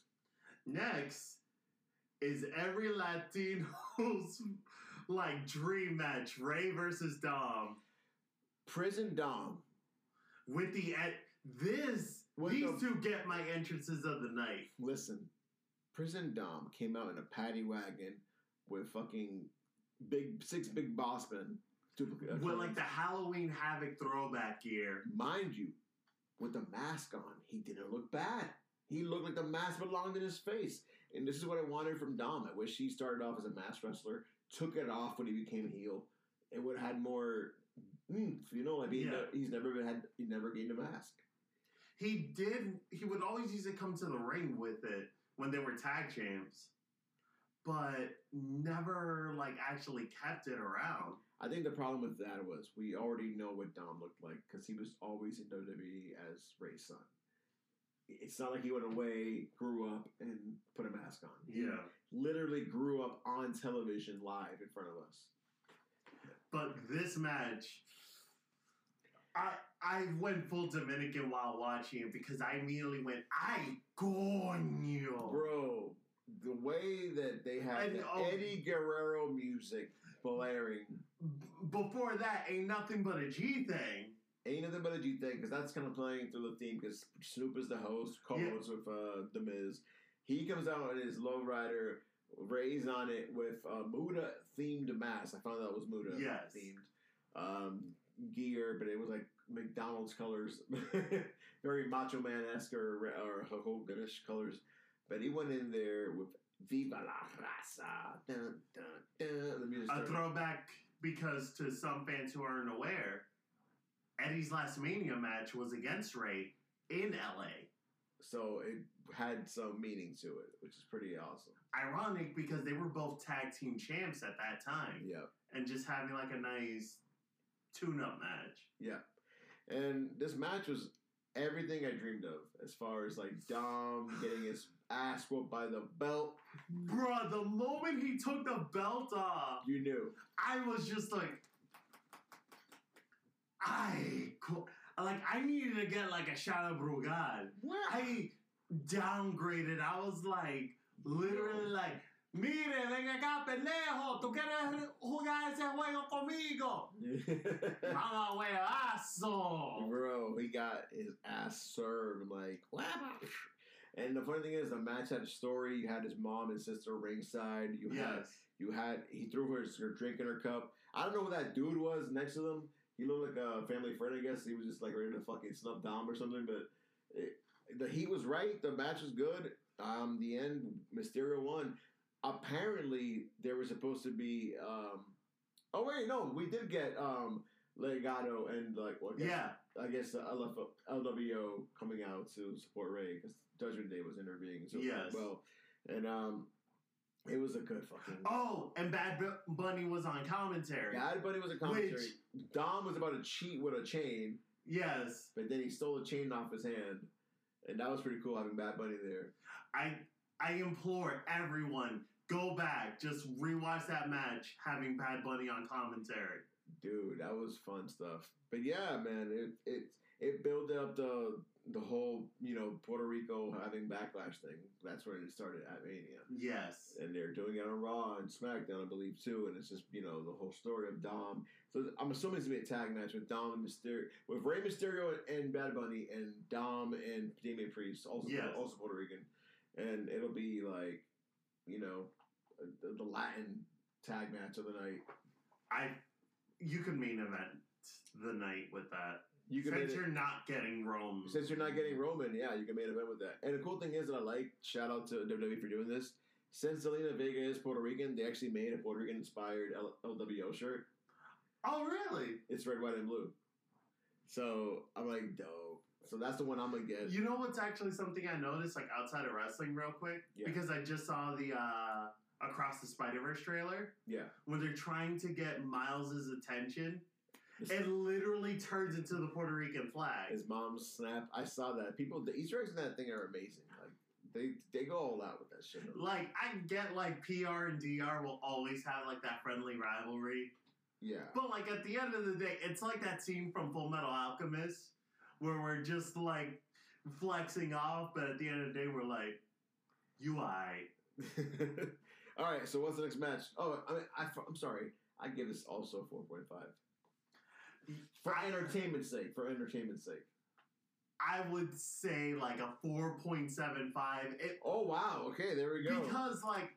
It hit all the right notes. It hit all the right... Like, the moment you have me yelling at my TV in Spanish and having me, like, want to, like, go out and, like... I'll meet you halfway. I'll give you a 4.6. Like, I legit was like, así dalo. Like, once I start doing, like, the stutter hit, like, for those of y'all who don't know what the stutter hit is, it's like when you're getting beat down and you just have someone stuck on a syllable, like, go, coño, muchacho. Oh, that's like E. Honda with his palm class. Yeah. Okay, so this match... Well, let's keep it going. Yeah. We got a lot of matches to go through. This is a great match. I'm going to probably rewatch Mania. Some point, sometime, rewatch it. Yes. So, I'm definitely rewatching Night 1 again. Night 1, absolutely rewatchable. We'll recommend it. Yes.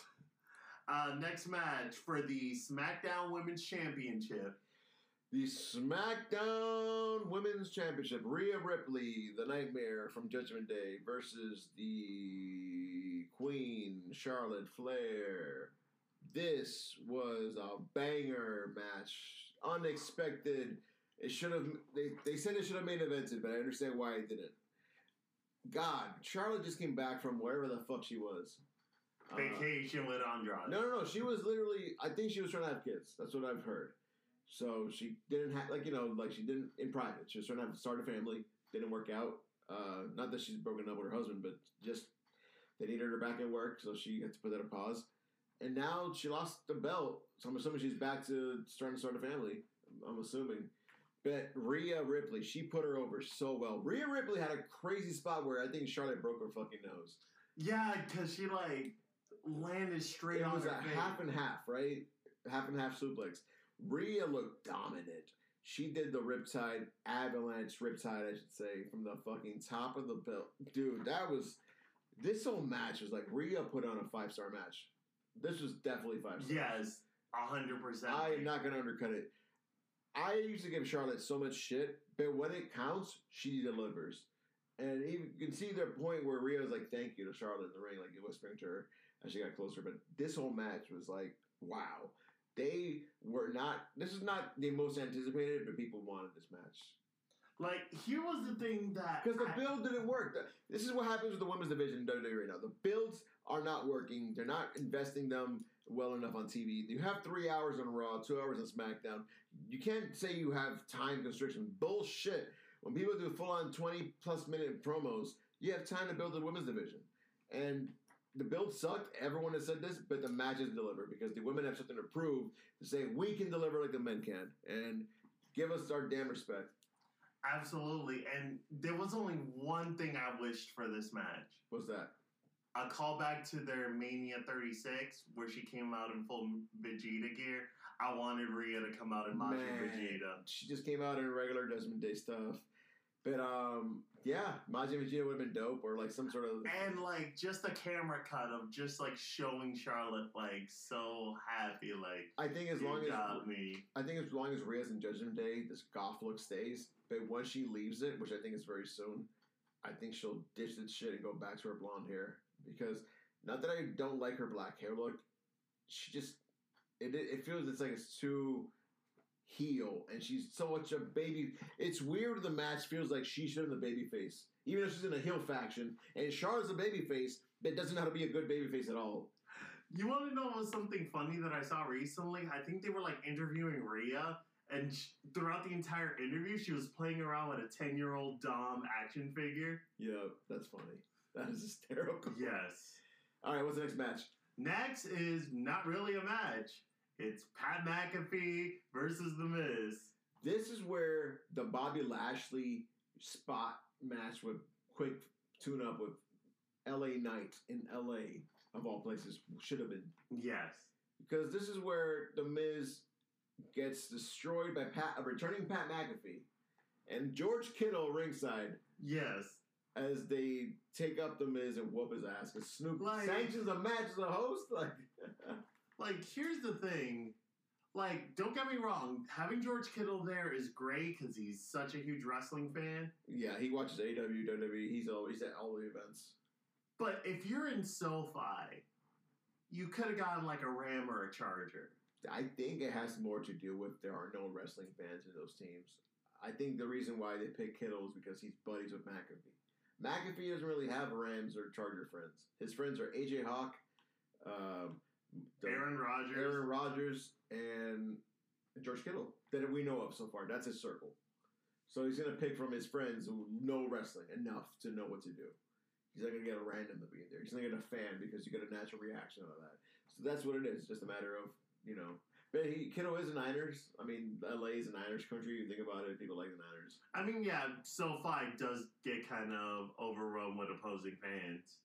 Yeah, because, again, the Niners were the only LA team. I mean, yeah, the Raiders existed, but outside of Raiders, they were the only team there for so long. Yeah. So this Rams/Chargers. I mean, Chargers were San Diego. They were just, no one LA is going to support San Diego. Vice versa, like rival towns. Yeah. But the Rams were in St. Louis before this. No one's going to support them off the bat. You got to build that fan base up. Yeah. I mean, they won a Super Bowl, and they don't really sell out their stadium. Yeah.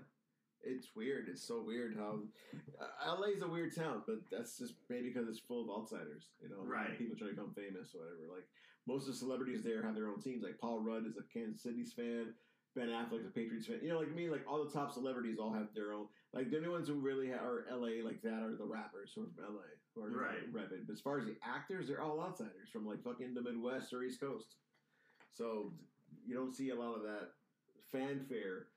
So people don't latch on to those teams unless you got to build it organically. Or LA is such a, just like New York City, a mixed match of people from everywhere else. You don't really have it's. Where Boston, even though they have a lot of transplants, it's easy to root for Boston teams because we're a small city. There isn't much to do. So sports is life in this city for us, right? So, okay, enough of that. What's the next? The main event? The main event. The main event of night one, which was Gunther. No. That was night one, though, right? No. That was night two? The tag match. Yes. Usos versus Sammy and KO. This match was a PWG match. Down to their tights. Down to their fucking gear. Owens had PWG, he had Pro Wrestling Gorilla on his shorts. No, they had each person's.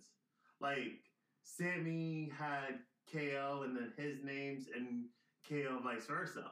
No, I know that, but they had the PWG logo on his shorts. Oh, I didn't notice that. Yes, he had the actual logo. I'm surprised they allowed it, but he had like Super Dragon also on his other, like a Super Dragon's mask on his other short. Like it was like a boxer's shorts or whatever. Like, and him and Sammy tore the house down and they took down the Usos in what I considered a 4.7 match.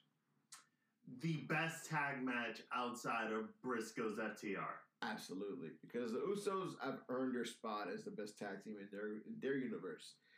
But there isn't much of a tag team division to begin with. Like, no. They've really just monopolized, dictatorized, whatever you want to call it.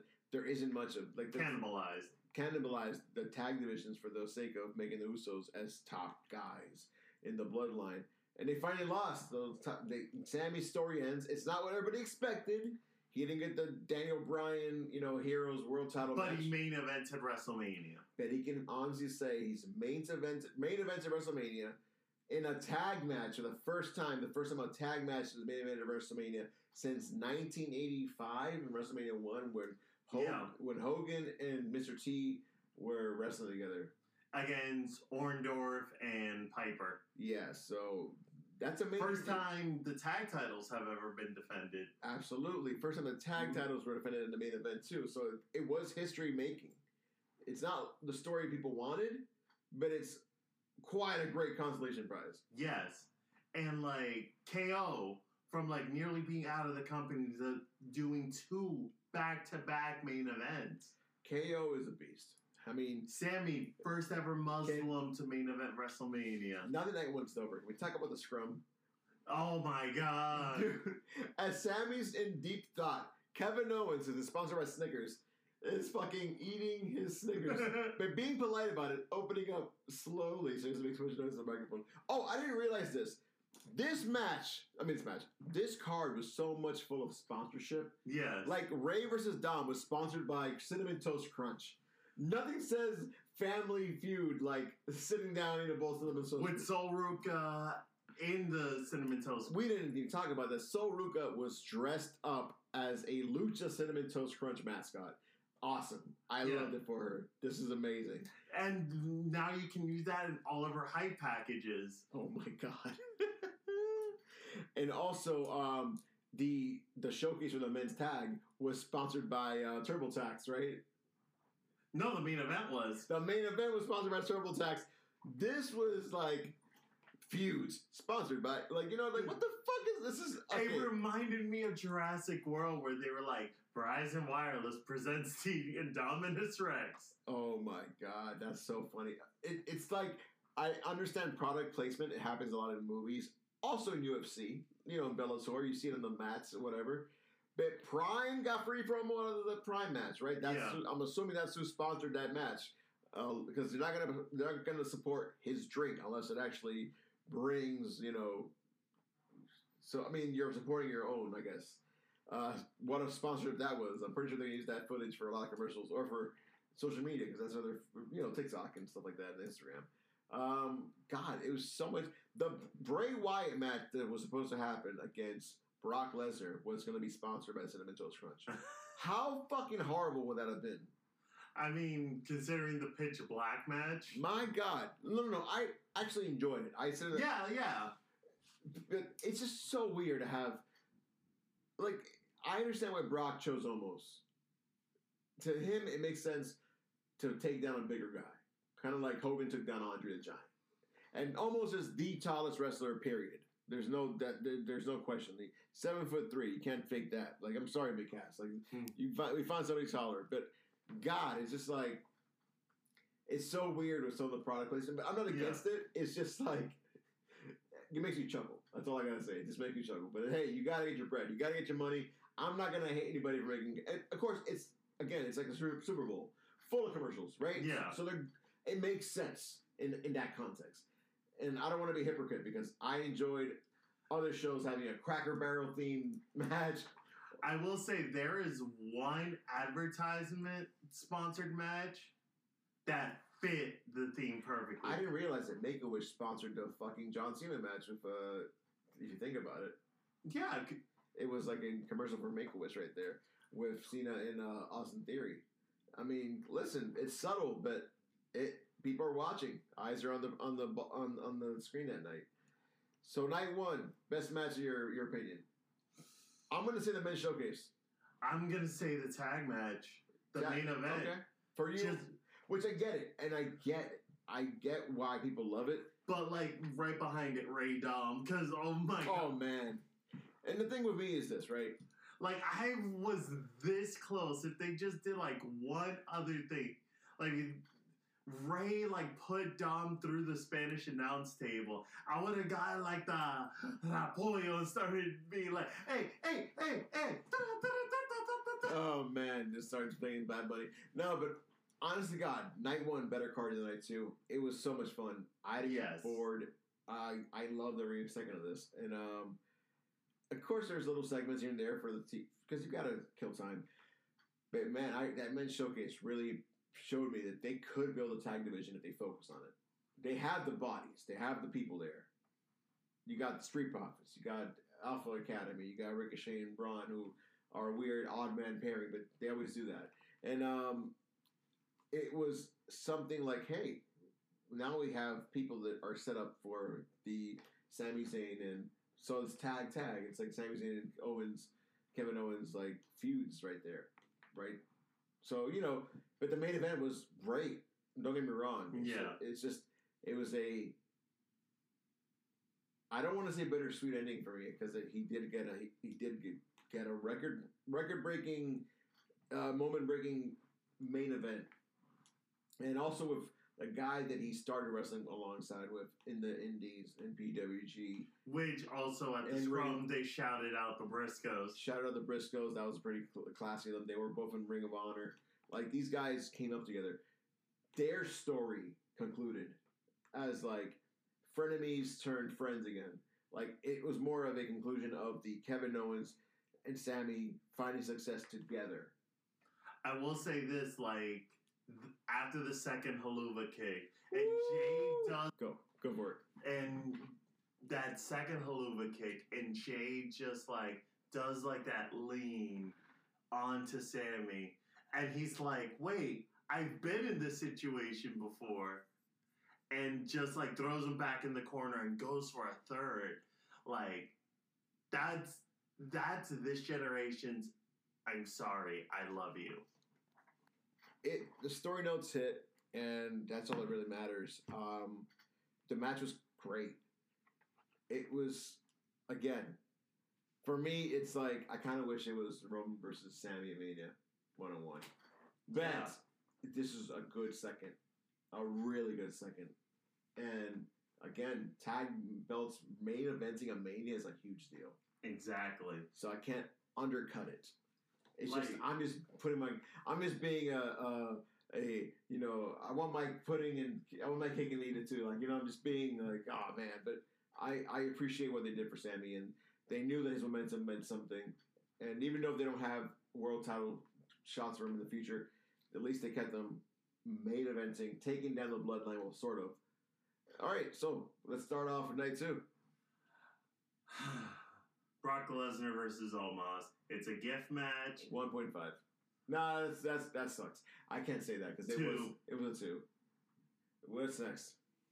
The women's tag team showcase. We had Liv Morgan and Raquel Rodriguez, Natalya and Shotzi, Chelsea Green and Sonya Deville, and Ronda Rousey and Shayna Baszler. Oddly enough, Chelsea Green stood out from all these women in the match. And mind you, Chelsea Green, also former Lucha Underground wrestler, was on Impact, and also former WWE wrestler when she was in NXT and Tough Enough as well. So she's been everywhere. In the Indies, with Cardona, her husband. This was a great showcase. The one nitpick I had was the fact that Ronda and Shayna barely did anything. They came out in cool, Ryu and Ken Geese, right? Yes. So, okay. But apparently they're both injured now. That's what it is. I fucking knew it. So they had to do that's where they were out in the match, for most of 80% of the match. So I'm like, what the hell? In the end, they came in and just stole the win. Notice how, the next night on Raw, they're not present. Yeah. That makes sense. And the number one contenders were between two teams that weren't, put together. Well, it was Raquel and Liv beating Damage Control. And here's the thing. This could have been a better showcase if they had established tag teams. Shotzi and Natalya, they had a missed opportunity not to use a tank. They didn't use a tank. They had it there.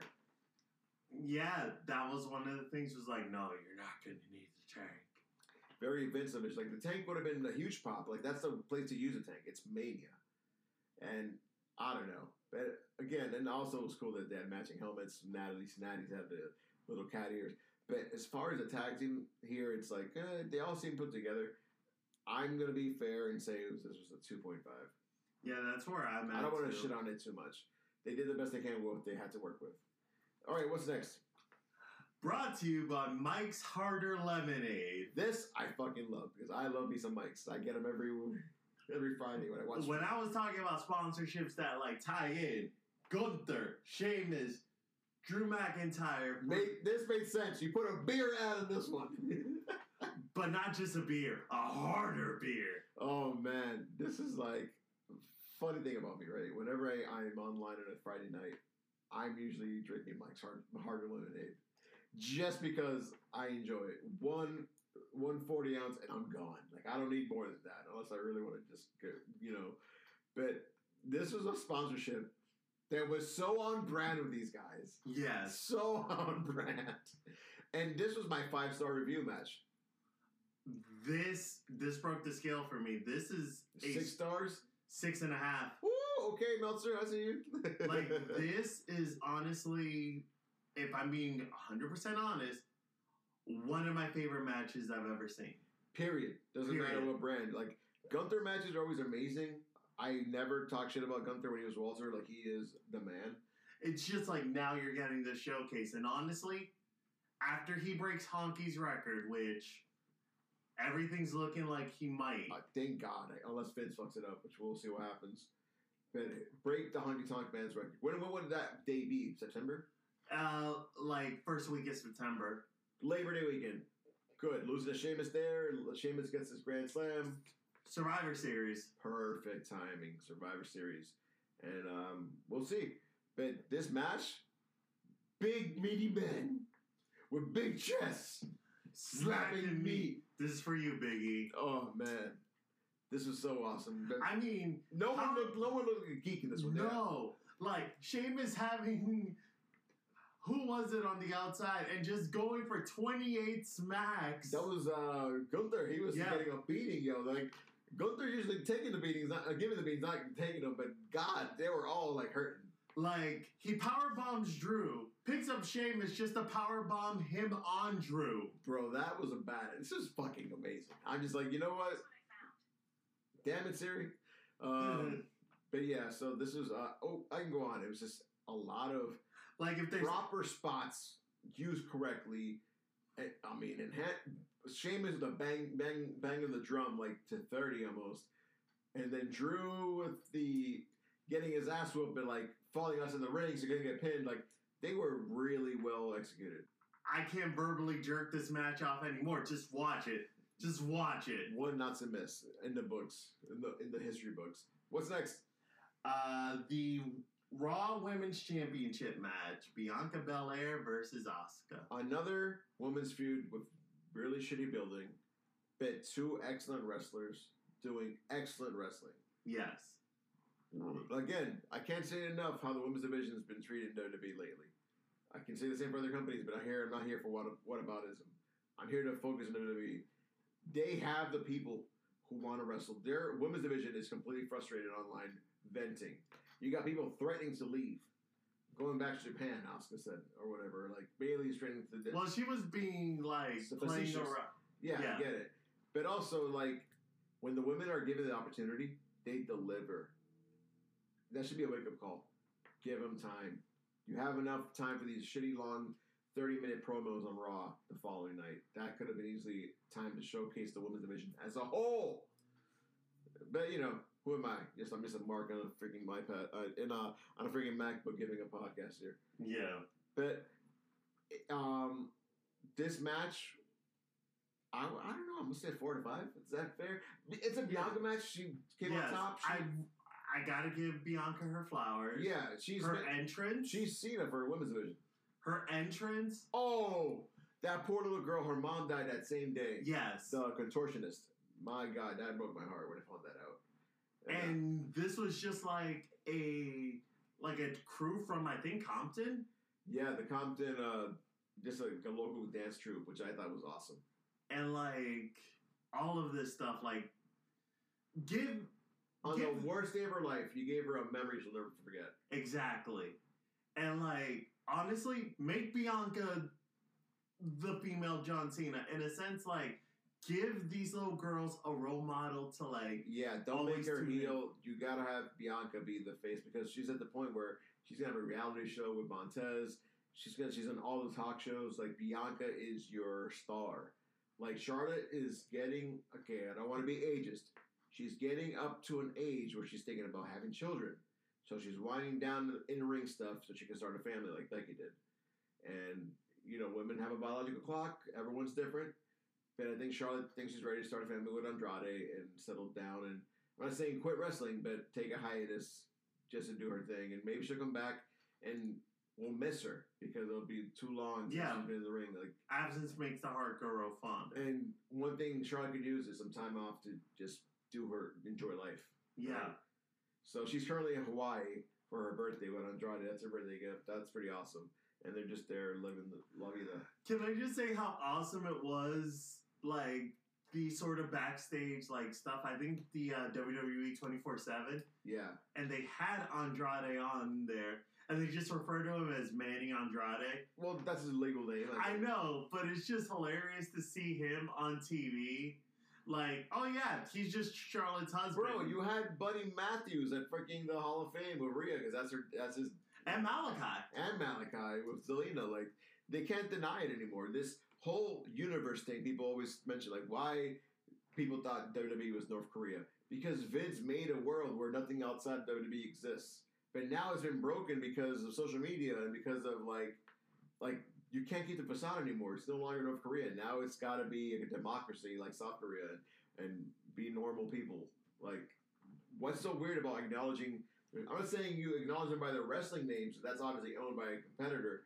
But just by their, like, oh, that's Rhea's boyfriend or whatever. Like, that's it. Yeah. Like, it is what it is. Or Andrade, or Zelina's husband, or Charlotte's husband. Like, it's a matter of, like... Like, at least even just use their real names. Use their legal names, exactly. Because that's fair play as far as I'm concerned. Because they're not characters. They're just there in support in the back. But yeah, what's the next match on the card? This is when the night got bad. This is where Vince got bored and he took over for booking, apparently. Yep. So we had The Miz coming out saying, hey, last night didn't count. Here's a real... And we can also talk about, like, Lashley just coming out with the Andre the Giant trophy. He didn't get a match. You could have given him a match. This is some bullshit right here, man. Like, I'm not... He's just there with the trophy, waves at the fans, go to commercial. Yep. But The Miz is like, I'll take on anyone in the back. And here comes the money hits. Here comes the money. Shane making his first appearance since the Royal Rumble. Since he got fired by his dad. Let's put that, like, in perspective. And he came out, did a leapfrog, and blew out his quads like his it's a family trope where they string your quads, like his dad and his brother-in-law. Mid-match, Snoop called the shot with the referee. You know how much of a vet? This is why Snoop Dogg's a Hall of Famer in WWE. He called it in the ring and was able to change it up, intervene, take down The Miz, and do the People's Elbow. Yes, which... I don't care. Snoop hitting the People's Elbow. And he did it right. He did the whole jump twice. He didn't just stop abruptly. He did the whole sequence. And it was fun. It was a cute little thing. It's like... The best of a bad situation. Yeah, making the best. And I hope Shane heals up. And, dude, if you're going to be in the ring, make sure you're in-ring ready. Like, I mean, it could happen. Stretch. It could have happened to anybody, I think. Yeah. I think he went too high in the leap and he landed wrong. Who knows? Maybe new shoes. Like, you never know. You just never know. All right, what's next? Next, we have Brood Edge coming out from his Scooby-Doo, like, live-action Scooby-Doo helmet. It was so weird because he had, like, double wings and he came out as Slayer. Yeah. With the words Judgment Day, like, in the lyrics. So, like, okay, I see where they use the song for. But it wasn't the Brood entrance, per se, the Brood music. Where the fuck was Gangrel? Didn't they say they were going to have Christian Cage there for the night? That was the rumor. That was the rumor, but it wasn't confirmed. Like, but Gangrel was there, available to, like, do stuff. So he was working WrestleCon. Yeah, so they could have, it was still cool nonetheless. Yeah. Then the return of the Demon with the Demon music, meaning the old CFO theme. But this Demon is purple. It was like regular Demon, but with hints of purple here and there. With, like, the purple like smoke screen. That was badass. That look, those photos, they came out great. Yes. Not within 5 minutes of the match, Finn accidentally leans forward, hands out, but still takes a ladder to the fucking head. I didn't think it was 14 staples. Bro, I didn't know it was that bad until he posted the photos. It was fucking gruesome. I'm like, that is getting open. Like, these chairs were not gimmicked. Like I said, I mean, these ladders weren't gimmicked. After Shane like tore his quad, that's when I felt like the show started having a curse of brujeria. Brujeria for sure, bro. That shit was crazy. And the match ended with Edge. Like, again, they did spots. They did their best they can to a bad situation. Yes. So I don't want to rate this because it wasn't fair, because it wasn't it was just, the show must go on. Yeah. So let's just skip over this. Yeah, absolutely. It's probably Edge's last main event because he's done after he retires in Canada or whatever. But it sucks it had to end this way because they were setting up for so much. Finn, there was like a ledge and he jumped over it and they did some cool spots. Actually, the one thing I will say for criticism that doesn't affect them: why were there purple and red weapons? Very toyish. I know they're trying to sell toys, but a red folding chair and purple canes, that was just too childish. Because you can't make the Hell in a Cell now red. That's what I'm thinking. So they needed color. They're like, okay, we'll make the weapons colorful. Like, oh my god, he pulled out so many fucking kendo sticks, and to the point there was one with no color on it. Like, okay, cool, finally regular looking things. But there were some brutal spots. It wasn't Hell in a Cell match. It just had a weird pause for him to get numbing cream and staples in, and they finished the match. They went back and got medical. He wasn't at the Raw Thermina either because he was probably getting healing up at home. All right, next match. And now it's time for the main event. Already? Yep. Why did it feel shorter? Were these matches just longer? Is that what it was? No, because the main event is the longest. Oh. Everything else was kind of divided. Oh, because they said the main event would go over an hour, and it did. It was no. According to here, it felt like it went over an hour. Well, with entrances and everything, yeah. Main event was the biggest red herring. People thought Cody was with all the buildup with his purple chest and Hell in a Cell, with him being out on injury, coming back, with him taking the weight belt that had every promotion minus one. Oh, because bar wrestling, yeah. I know. And all the promotions he worked for inside the belt. Giving it to Brody Jr. Yeah, -1. Brody Jr. took the belt. Again, this was the heartbreaking finish that should have never happened. I loved it. But here's the thing. Getting Cody built up to this level was going to be fucking hard again to do this. I know where they're going to go. Mania 40 is in Philadelphia, the home of the birth of America, the whole Rocky story, the patriotism, and Cody's going to come out with some patriotic revolution stuff. Very Americana. He's going to win the belt. They're probably going to have the new belt design by then, because they're not. I don't know if they're going to use a new belt now. I think they're going to save it for 40. But can you maintain Cody's momentum for a full calendar year? That's a long time for a guy to stay hot. This was the time to strike. A lot of people agreed it should have been Cody winning Roman, but they really want to give this Bruno Sammartino run to Roman. So at this point, then I'm going to know he's never going to lose for another year, 2 years. I loved it. Because you want to know why? I am such a jerk. I loved watching everyone's rage go on. Did you see that little kid on TV on Bleacher Report? This is bullshit! Little 10-year-old kid. No, in my apartment, I had one of my good friends, won't say his name, but you have met him, and he just lost it. He was cursing up a storm. That's crazy. You know what? And I'm just people were invested because they built this up so much. Bro, Cody was untouched the whole fucking build. He never got checked, and he gave Solo his first loss. We really thought that he was going to come in here like a superhero. This guy's story started. Finish the story. I think it was the wrong time because you're not going to have to strike iron twice, whatever how the saying goes. And this technically the third strike. Then the rubber chicken. Yes. Oh my god, it got so memes. Like, all of this. And I'm like, yep, Vince officially took over. Or it could have been an Endeavor call. We don't know. It was actually a Triple H call the whole time. He wasn't going to win regardless. Because wasn't the original plan that Roman was going to go over clean? Yep. And also, before that, it was Roman Rock. That was speculated for the long time, but The Rock is doing everything but wrestling. Literally everything but wrestling.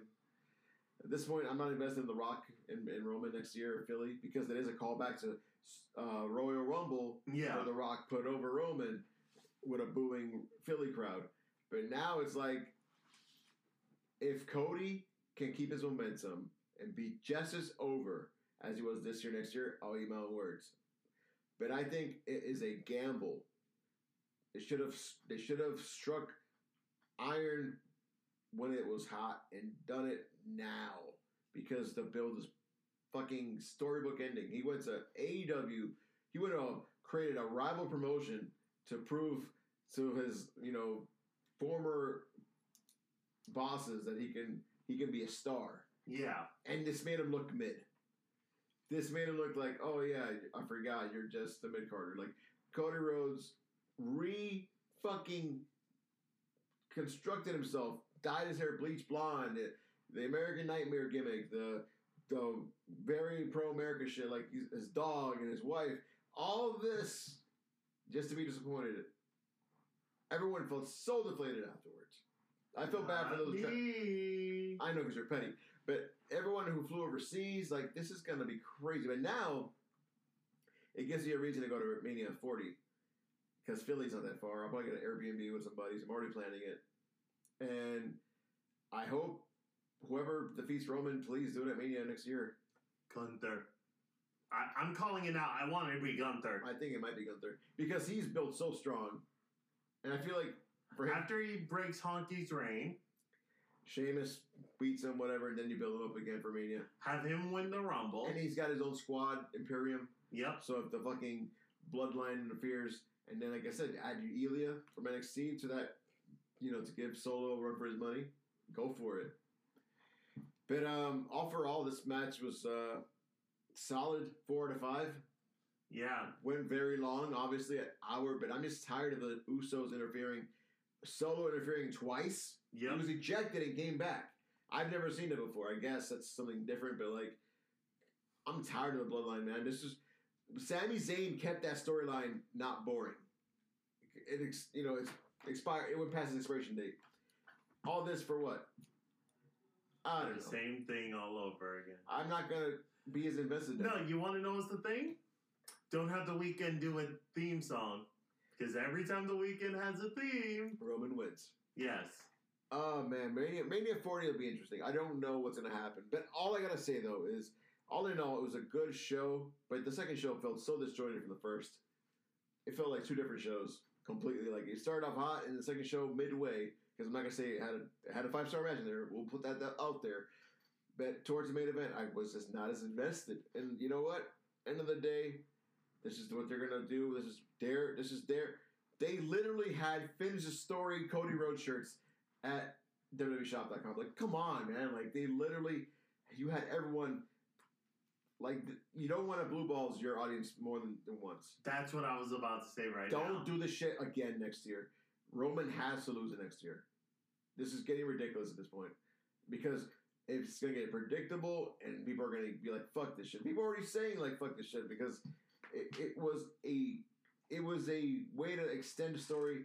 You're gonna beat Cody up for a year now, have him go through so many people. Like, they're already setting him and Brock up. Yeah, he's gonna get his ass whooped. He's gonna keep losing and losing and losing. And I'm like, you can't just beat your babyface to a pulp. Sometimes it's okay to just pull the trigger and just let the babyface win. But Vince McMahon is such a fucking nihilist. He wants to beat up all his heroes so they can come back and look stronger. Like, no, this is some bullshit, man. I just want the story to make sense. Like, I get it. When we mentioned this earlier with Mark Briscoe, it was too soon. He just became a singles wrestler. That I get. Yeah. But man, I'm just like, this is some bullshit. Yeah, that was the point that my friend brought up when he was cursing up a storm. It's like, you should have given it to Mark. You should have given it to Cody. It's like, sometimes you don't get what you want. But Mania, how often does a heel win? Roman's been champion for 3 years. I don't want to see Mania 40 and Roman retains again. That's just me. I just feel like now at this point, when you hear who the fuck's gonna beat him? You got a whole roster of people that got destroyed by Roman. You know. I legit wrote down a list of like 5 people who I think could be able to be built back. All right, who could it be? All right, number 5. Just because you have to include him, The Rock. Yeah, I guess. 4, Jay. Yeah, he already lost twice, but okay. I mean, at this point, like, after the whole Sammy thing, it gives more context to his character. Now, here's my top 3. Number 3, Karrion Kross. Okay. Because notice, the downfall of the bloodline began the moment the Hourglass was introduced. You want to pay off long-term booking? Find a way to reincorporate Kross into the story. Number 2, Seth Rollins. Because if you really look at Roman's title defenses, he's lost against Seth by a DQ. Not an actual, yeah. So Seth still has that over him. I feel like Seth's going to lose this one. And I feel like everyone's going to lose until Gunther loses the Intercontinental Championship and goes for the main event. And he becomes the new face of the company. And Roman retires. Or like goes off to make movies or whatever. That's just what I'm saying. Roman's done. Yeah, Gunther's my number 1. He's my number 1. I honestly wanted him over Cody after watching Clash at the Castle. Bro, I wanted Gunther from the get-go, but he's had this long Intercontinental Championship reign. Had he not gone for the long reign, he might have been the guy. But also, Cody was the fucking guy. Sammy was the guy. You can't deflate the audience. This much investment just to have them like, oh, again, like, it's going to get repetitive. This is why people are like, come on, like, give us what I want. Like, sometimes it's okay to give the people what they want. Not always. You don't want to make shows ridiculous, but this would have been the time. You build up Cody to be this mega superhero, and now he looks like a chump, and now he's a restart all over. Like, I don't know, man. It was just not the right call, in my opinion. Prove me wrong in a year and see how that turns out. We'll talk then. But this is my opinion. I understand why. Like, it makes sense on book. Like, Cody has the redemption arc. You know, he got beat up. This is Rocky 2 or Rocky 3, I forget, with Clubber Lang. Rocky 3. You know, he's going to rebuild himself up in a full year and end up being main eventing Mania in Philly, the birthplace of America. You know, he's going to have, like, those revolutionary fucking people come in and whatever, and, like, then the steamboat. You know, I'm already planning it. Like, how's it going to look out in the Eagle Stadium? But, all right, this has been it. This has been past 2 hours. I got to thanks for tuning in if you've heard the entire thing. God, probably pause it halfway through and quit. With that being said, Raul Montero, how can people reach you? You can find me on all my socials. I'm finally back on Twitch. So it's at Miserability, MiserBilality. And you can find me on all streaming platforms as the Podcast Mercenary. I'm the Podcast Mercenary, Christian Joel Ramos. Till next time, next Mania season, we're signing off. Peace.